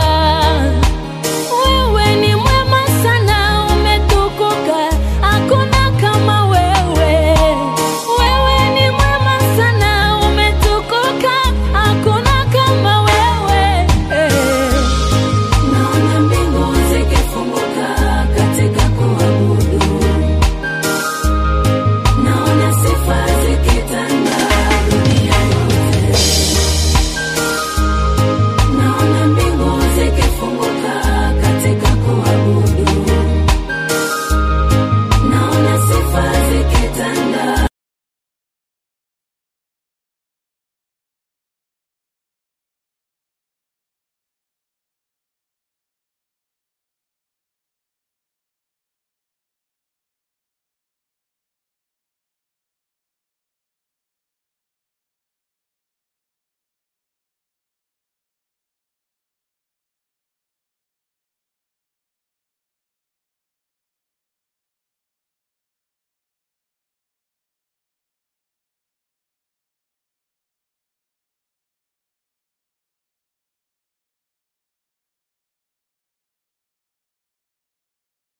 Dunia yote,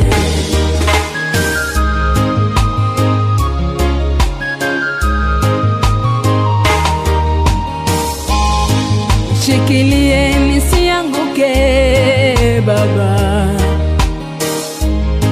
ukiniacha nitamezwa na dunia.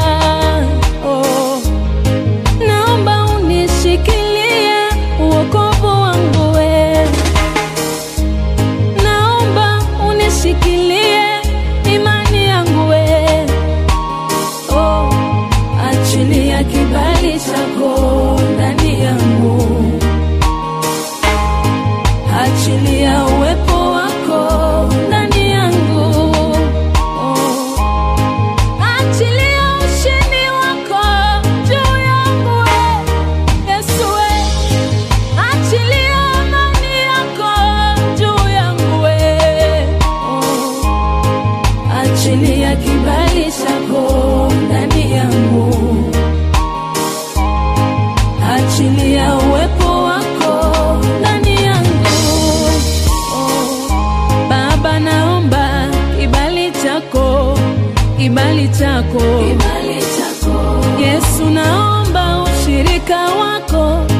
ushirika wako.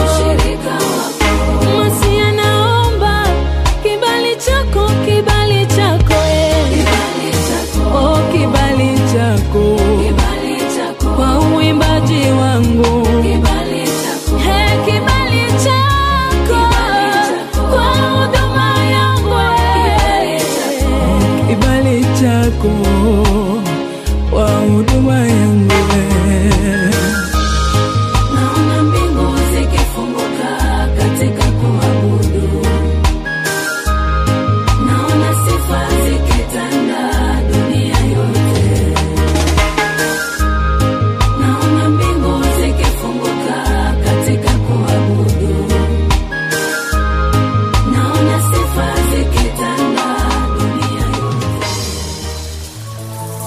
Asulubiwe, anamkataa kwa sababu anasema yeye ni mwana wa Mungu, anavunja sheria ya Musa, anamdai sheria ya barabara.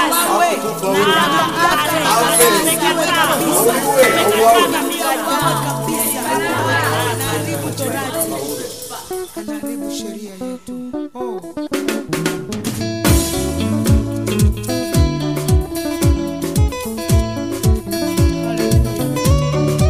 Baada ya kuwapa mikate, kuponya wagonjwa na kufanya mambo mengi, wakasema Eloi, Eloi, Eloi, lama sabakthani. Mungu wangu, Mungu wangu, Mungu wangu, mbona umeniacha?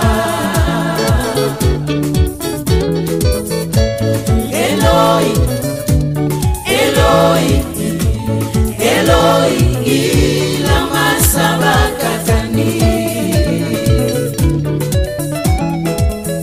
Mungu wangu, Mungu wangu, Mungu wangu, mbona umeniacha?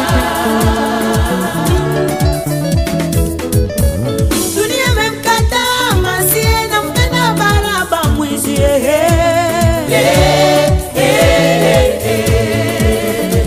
Shukurani ya punda niteke, amefanya nini Masia? Nashangaa, nashangaa.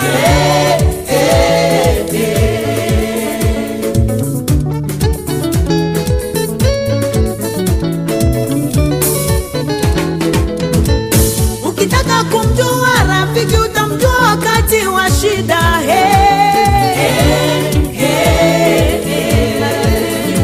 Marafiki wote wamkimbia Yesu. Yuko wapi Yohana? Yuko wapi Mathayo? Yuko wapi Tomaso? Petro naye anasema simjui. Nashangaa, oh nashangaa, mimi nashangaa, oh nashangaa.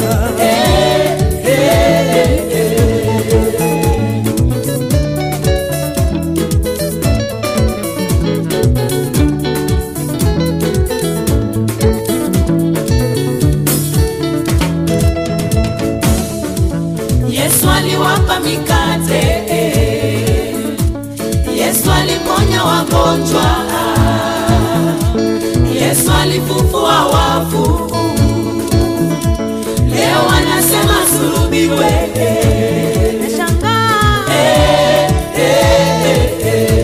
nashangaa.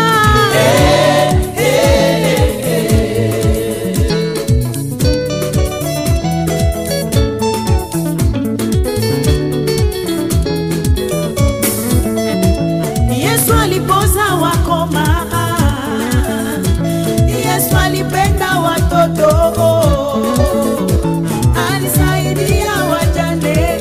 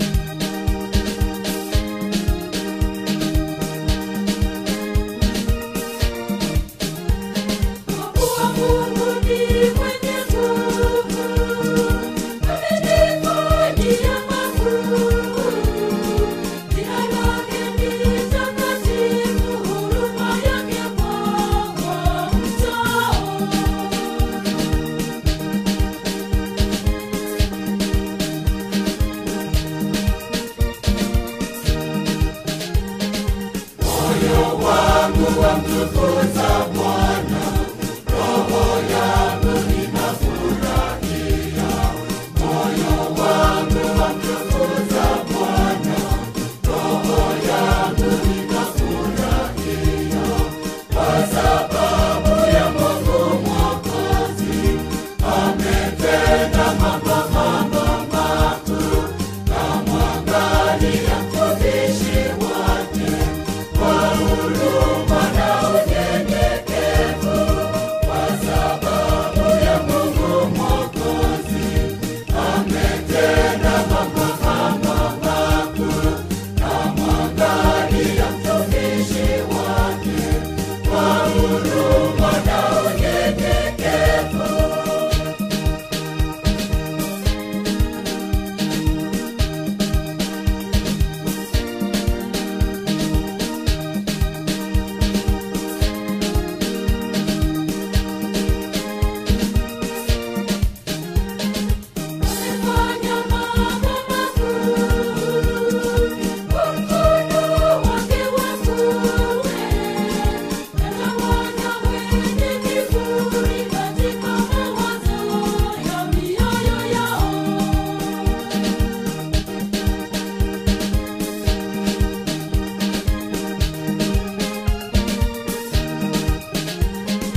Moyo wangu wamtukuza Bwana, roho yangu inafurahia. Moyo wangu wamtukuza Bwana, roho yangu inafurahia. Kwa sababu ya Mungu Mwokozi ametenda mambo makuu. Namwangalia mtumishi wake kwa huruma na unyenyekevu.